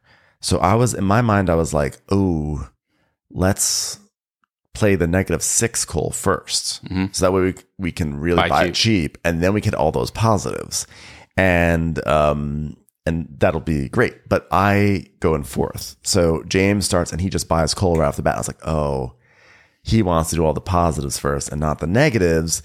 But then I'm nervous because it's like that negative is going to have to be played. And like maybe he might know more about, like there might be more positive coal, Sure. but I don't know if there's, so now I have worse information about when coal is going to bottom out. Sure. As opposed to flushing out a negative early on. And so just right then and there, that I now had to be thinking about what does James know, and he did this as the tempo and this, and now I have to think about when I have to get out of coal. I was like, oh, this is a good game. Yeah, no, it cuts to the fun quick, really, like immediately. Yeah, like you're the moment, like the moment you play, like you go, oh, what's the rules? Okay, and you pick the first card, you play it, and then you pick the second card, you play it, and then you watch the next person do the same thing. It clicks. It's like within two moves, it clicks. You're like, oh crap, I played it out low. There's a complete game that I thought it was, and what it is like completely different. And it's like what's also fun is if you get to a round, like 2 rounds later, and especially if you're later in turn order, like being last gives you a lot of power because you get to see what everyone does. Being first gives you power because you get to first pick, and you also first pick of stocks, and you also get to do first picks of manipulations. But because there were so many times when I was last, I was like, oh, I wish I could, like I wanted to play like that card first, and it wasn't, Yeah. But I don't remember what I was going to say. I just whipped myself into a frenzy about. I got myself so excited. You know what? This means I'm in the coffee pocket. I'm officially scatterbrained. But there were so many times being later in turn order where I don't remember. No. I was on the edge of my seat waiting to see how things would turn out. Yeah, you know what it was? When people would suddenly sell things. And you watch people selling things, and like I see that there's a positive for this commodity that everyone's selling, and I'm like, but what do they know? What do they know? Like, have they decided that now is the time that they want to play their negative cards, or do they even have negative cards? They just don't have any more information. They're going to sell it. Like, knowing when to sell is also a very fraught experience. No, like our second game of this, we're playing with some friends, and we have one friend, Stacy, and she's just a murderer when it comes to this stuff. Like, she takes some big swings. She takes some big swings, and when they pay off, you're like going, oh my God, like you're fearless. But, her partner was there. And John, who we had mentioned before, who came to game night. Yeah. And what was hilarious is that he was not going to win. But they had played it in such a way that they were in jeopardy of not donating enough to charity. Well, because I'm gonna put a pin in this. Yeah. Because one thing that happens in this game is there's halftime. Yeah. There's halftime. Yeah. Okay. And like at the halfway mark, all the cards have been played out of the stands, and we flip over what's been donated to charity, and we cash that out, and we put money in our charity pile. And that's the first half. And then so now everyone can sort of see, has a sense of like what they're doing, how they're doing in the charity game. And if you're far behind, it's scary because you've got to pick it up. But if you're in the front, it's tricky because you don't know how complacent you can be. That's right. Because giving the most to charity means nothing. It's only the last person. So there was a point where John wasn't giving to charity in the second round, and then all of a sudden, at the very last thing, you're like, "Hey, John, you're in jeopardy of being knocked out because not." And so he puts one stock in, and we were both like, John, because he had only donated 2 stocks. Yeah. And we're like, don't get complacent, John. And so what happens is like that one stock brings them up to the exact amount that Stacy had. So like by the end of the game. So by the end of the game, they were both they're both not goods. Yeah. Which is to be able to tie on the charity front. Like obviously it must happen, but it's like it's threading the needle. And Stacy had so much money. She was going to destroy us, but like because of what John did, he knocked him out and Stacy out. So then it was the two of us, and then you won. And then Stacy was like, "Yep, just like you, John, just ram into me to take the win from me." But because he obviously didn't think he was doing that, but like it was this amazing dramatic reveal of like, oh, and it was like we're laughing, he had to play the right stock that would happen to be at the right value in order to knock Stacy out, but he couldn't know. But it was amazing, and the fact that they're a couple and they're sort of like a competitive couple, it was so perfect. Like it didn't even matter who won. It was more about like this amazing epic moment, and anytime a game can create an epic moment, like it's always gonna resonate with me. It's a quick game, like you get to the fun quick, and it's quick, so like it never overstays. Mm-hmm. It's not as quick as you would think, though. Like it's definitely it's about an hour game, right? More like 90 minutes. Like I've played 90-minute and 2-hour versions. Like it can definitely go. It can be quick. Mm-hmm. It can be quick. I think in its best version, it's actually at 90 minutes, because if it's at 90 minutes or 2 hours, that means people at the table are talking. Mm-hmm. And it's the only reason why it's slow is that people are talking and really thinking about their decisions and getting into each other's heads, which means the game is really firing off. Mm-hmm. Yeah, no, it's like per investment in rules to fun, it's really high. Yeah, it has a really high fun density. There you go. Yeah.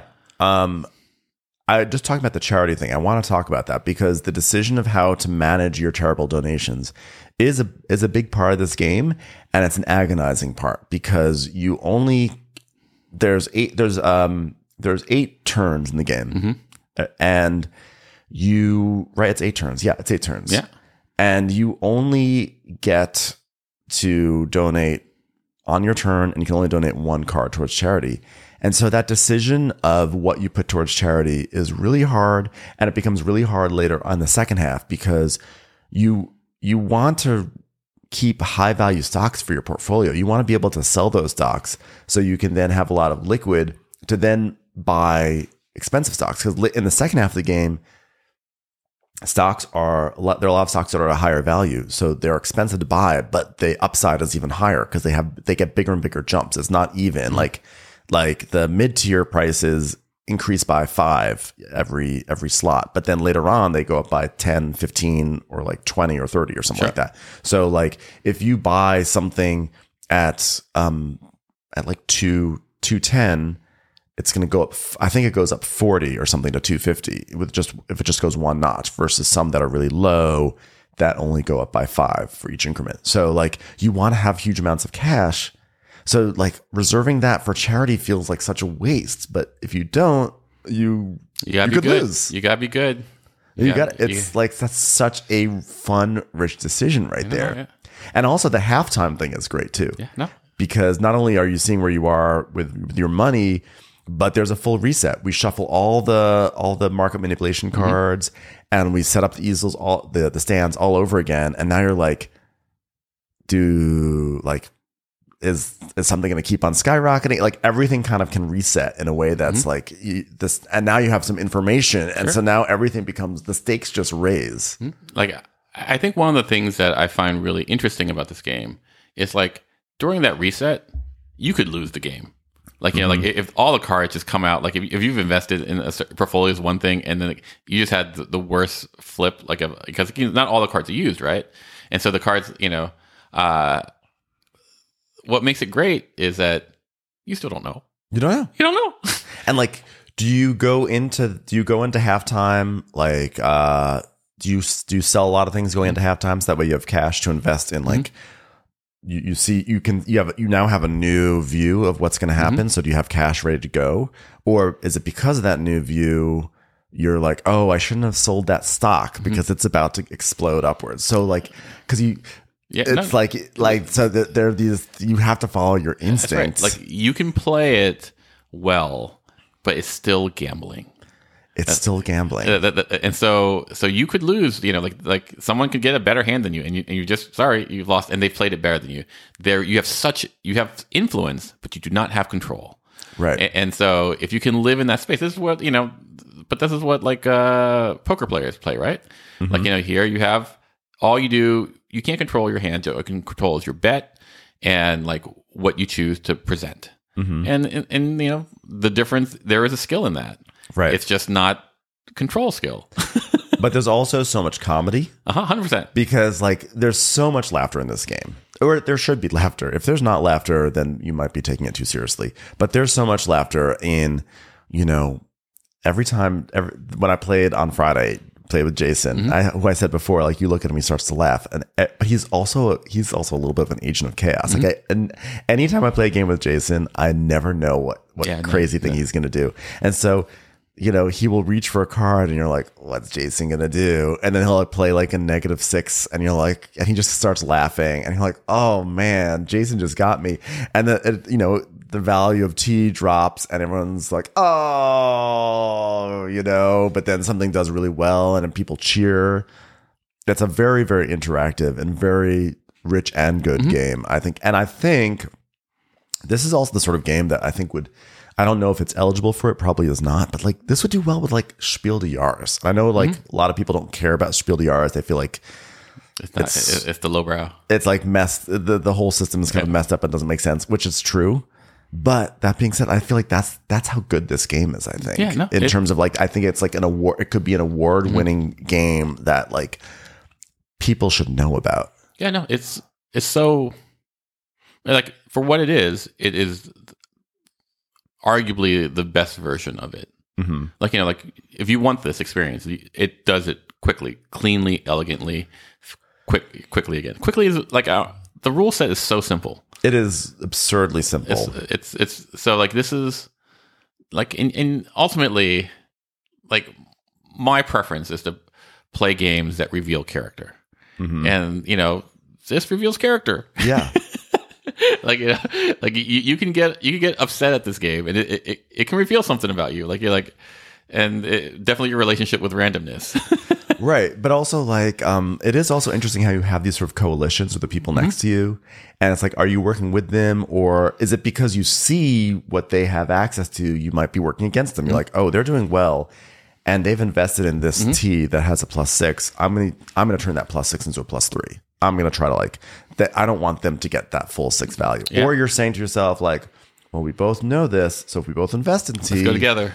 We can make this work together, you know? No, I think I won the first game because, was it you? Someone was on my team and really helped me pump up stock in a way. I think it was me. Yeah, I think because we didn't know. Like, and then you know, like it worked out well, but like the meta changed so quickly by the second game, where like, oh, I can't, like, if we do well, Like, I'm making it a 50-50 chance that, like, so it's evolving. And the board changed too by the next play, because the game that we played with Stacy and John, the first half, a lot of the stocks plunged.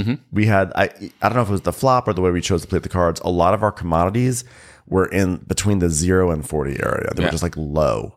And then eventually by the end of the game, some shot up. But then on Friday, by the end of halftime, almost all the stocks were like very high. And so you had, and John was like, wow, the board looks completely different than the last time we played. And I was like, yeah. And that is cool. Yeah. That is cool that, like, because if the market's different, then all the interactions around the market are going to be different. The way you view your neighbors and the way you invest and how you approach it. So to see that dynamic quality was like very exciting to me. So it sounds to me like you think the game's okay.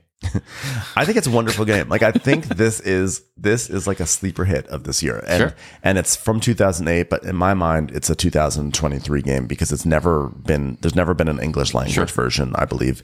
And I think this game is coming out right when there are these Age of Innovations and Great Western Trail New Zealand's, and, Nucleum's coming out soon, and whatever Essen has in store for us. And I think this game,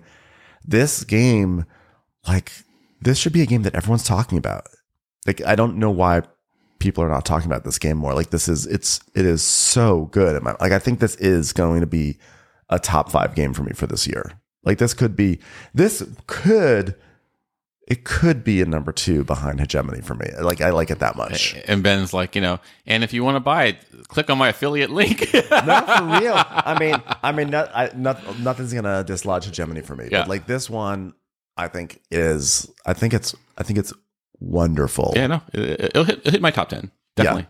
Yeah. I mean, I don't know. I mean, well, I know it probably can't compete with Age of Innovation for you. Oh, true. Like, but they're different things, right? Like, sometimes you want a steak and sometimes you want a candy bar. Yeah. I mean, I feel like, this year Red Cathedral is not of 2023, so it would not be eligible for a year end. But in terms of like new games that I played, like Red Cathedral is still probably better than this to me. I love Red Cathedral, but I think for what this does, it's amazing. I would say, once again, density wise, like fun density, this is probably the highest. Yeah. Like, it's only so long. So, like, you can't have, like, the other games have more fun overall. But as far as density, this is probably. And this is such an accessible game, too. Like, that first game, the new person, I didn't know what his gaming background was or what was accessible to him. And this was just perfect because, like, it didn't matter. Anyone can play this game. Sure. I could play this game with my parents, I think. Wow.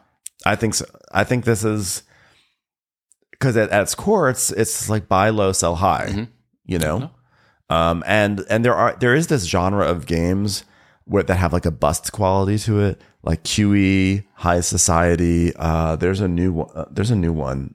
There's another one out that's like, if you don't do this, you bust and you're out. And I think this is my favorite of them so far. Yeah, no, like I'm not a fan of QE, as I feel like. I love QE. How dare you? Do you love QE? I think QE is.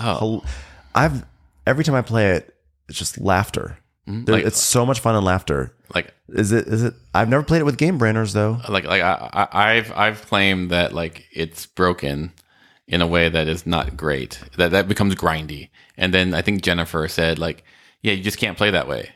But, like,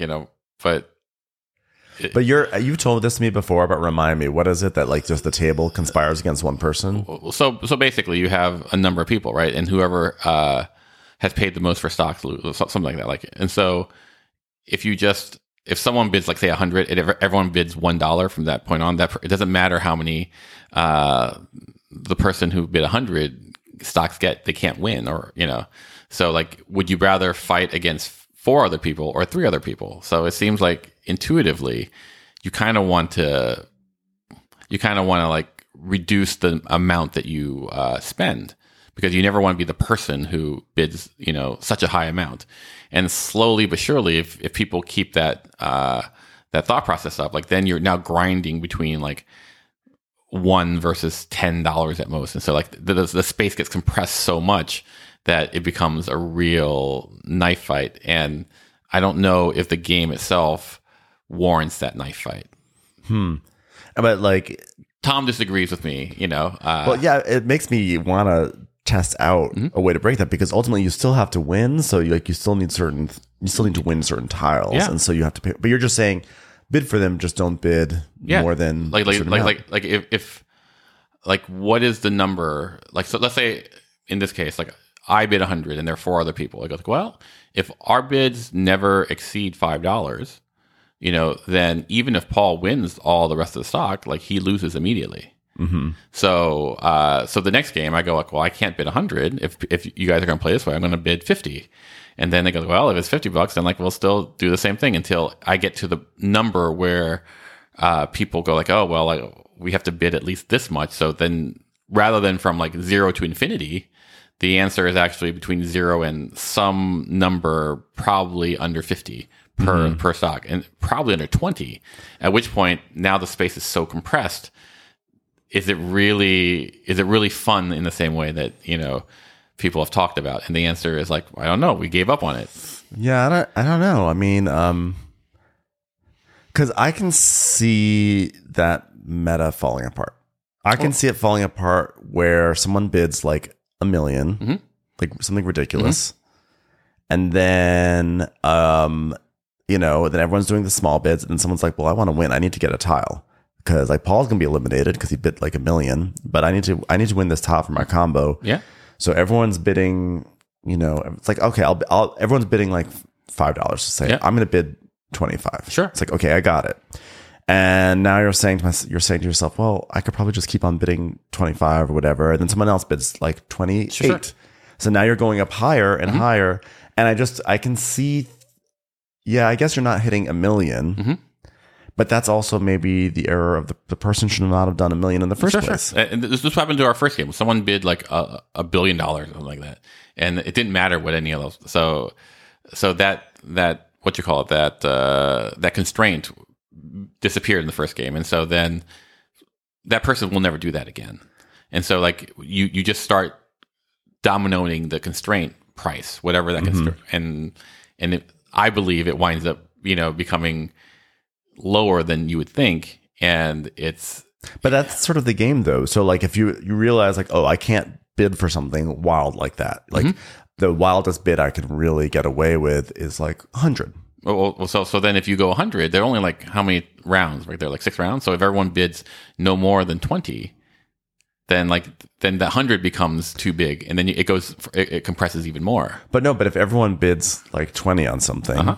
Okay, but that means that then no one is like, people need to get a competitive advantage. This is the same thing as Magnate, which is like at a certain point though, you have to start to put your neck out there actually to win. So if you're okay with like, okay, we all take our turn bidding this amount and then we'll see who wins, that's fine. But if you want to actually ensure your victory, suddenly you start spending. And I think the game in QE where it becomes interesting is that like where people lose sight and they don't realize the debt that they're building up. So they're making a mistake.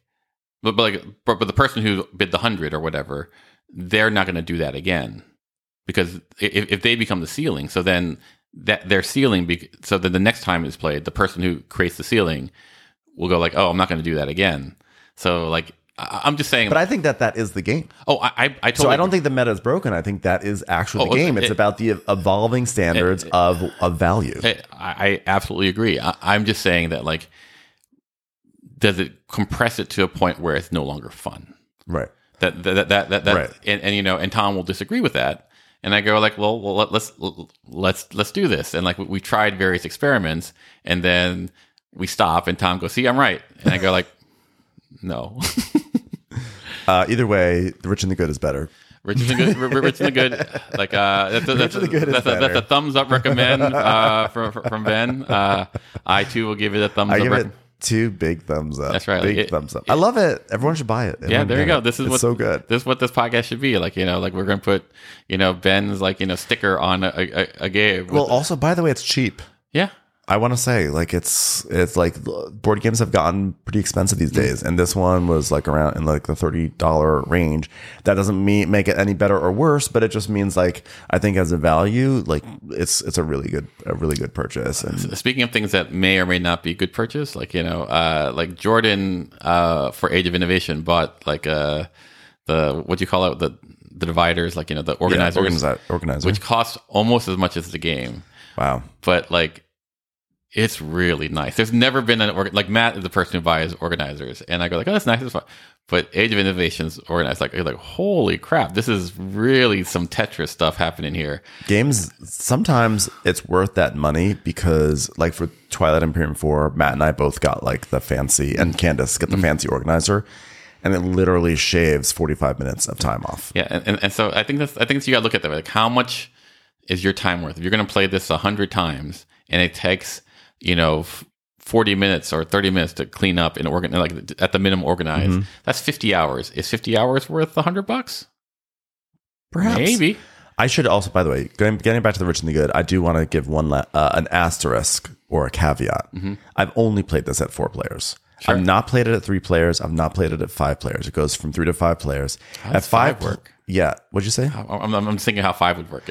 Yeah, people online have said 5 becomes pretty chaotic. I kind of think that's appealing to me. Sure. But one thing to note is that there's a fixed amount. It's always going to be 8 rounds total. Sure. So that means that at 5 players and at 3 players, there's going to be an unequal amount of turns for people, and that could really drive people. There will be some people who say that's not fair. That's not fair. I'm just thinking. So if you're one of those people, just like mentally prepare yourself. Maybe you'll only play at 4 players. And I have heard that 3 players. I'm interested to try at 3 players because then there's never a person who has no information about someone else. And apparently the game still works at 3. Okay. Oh yeah. I'm wondering if they have pentagon boards and the triangle boards to make the vertices work. Yeah, that would be very interesting. So anyway, I think that's all that like I think I need to have some food. I think my coffee pocket is waning. Coffee pocket is waning. I think that I think it's time to transition into some sort of lunchy thing. Do you feel I'm going strong. My coffee pocket's still there, but like I will acquiesce. Like I could talk for hours. Let's do it. Except for right now. That's right. But we will not be talking for hours. Thank you for your patronage, everyone. Yes. You've been listening to Game Brain, produced and edited by Matthew Robinson, Tom Donnelly, Trey Alsop, and Ben Mandelker. Special thanks to Daedalus for our incredible music. More on Daedalus at GameBrainPod.com. And thanks to Edamar Peleg for our incredible graphics. Be sure to check him out on Instagram at Kurbuloni or on his website, Kurbuloni.com. You can reach us by email at contact@GameBrainPod.com. Thanks for listening, and go play some games with friends. Or make some friends with games.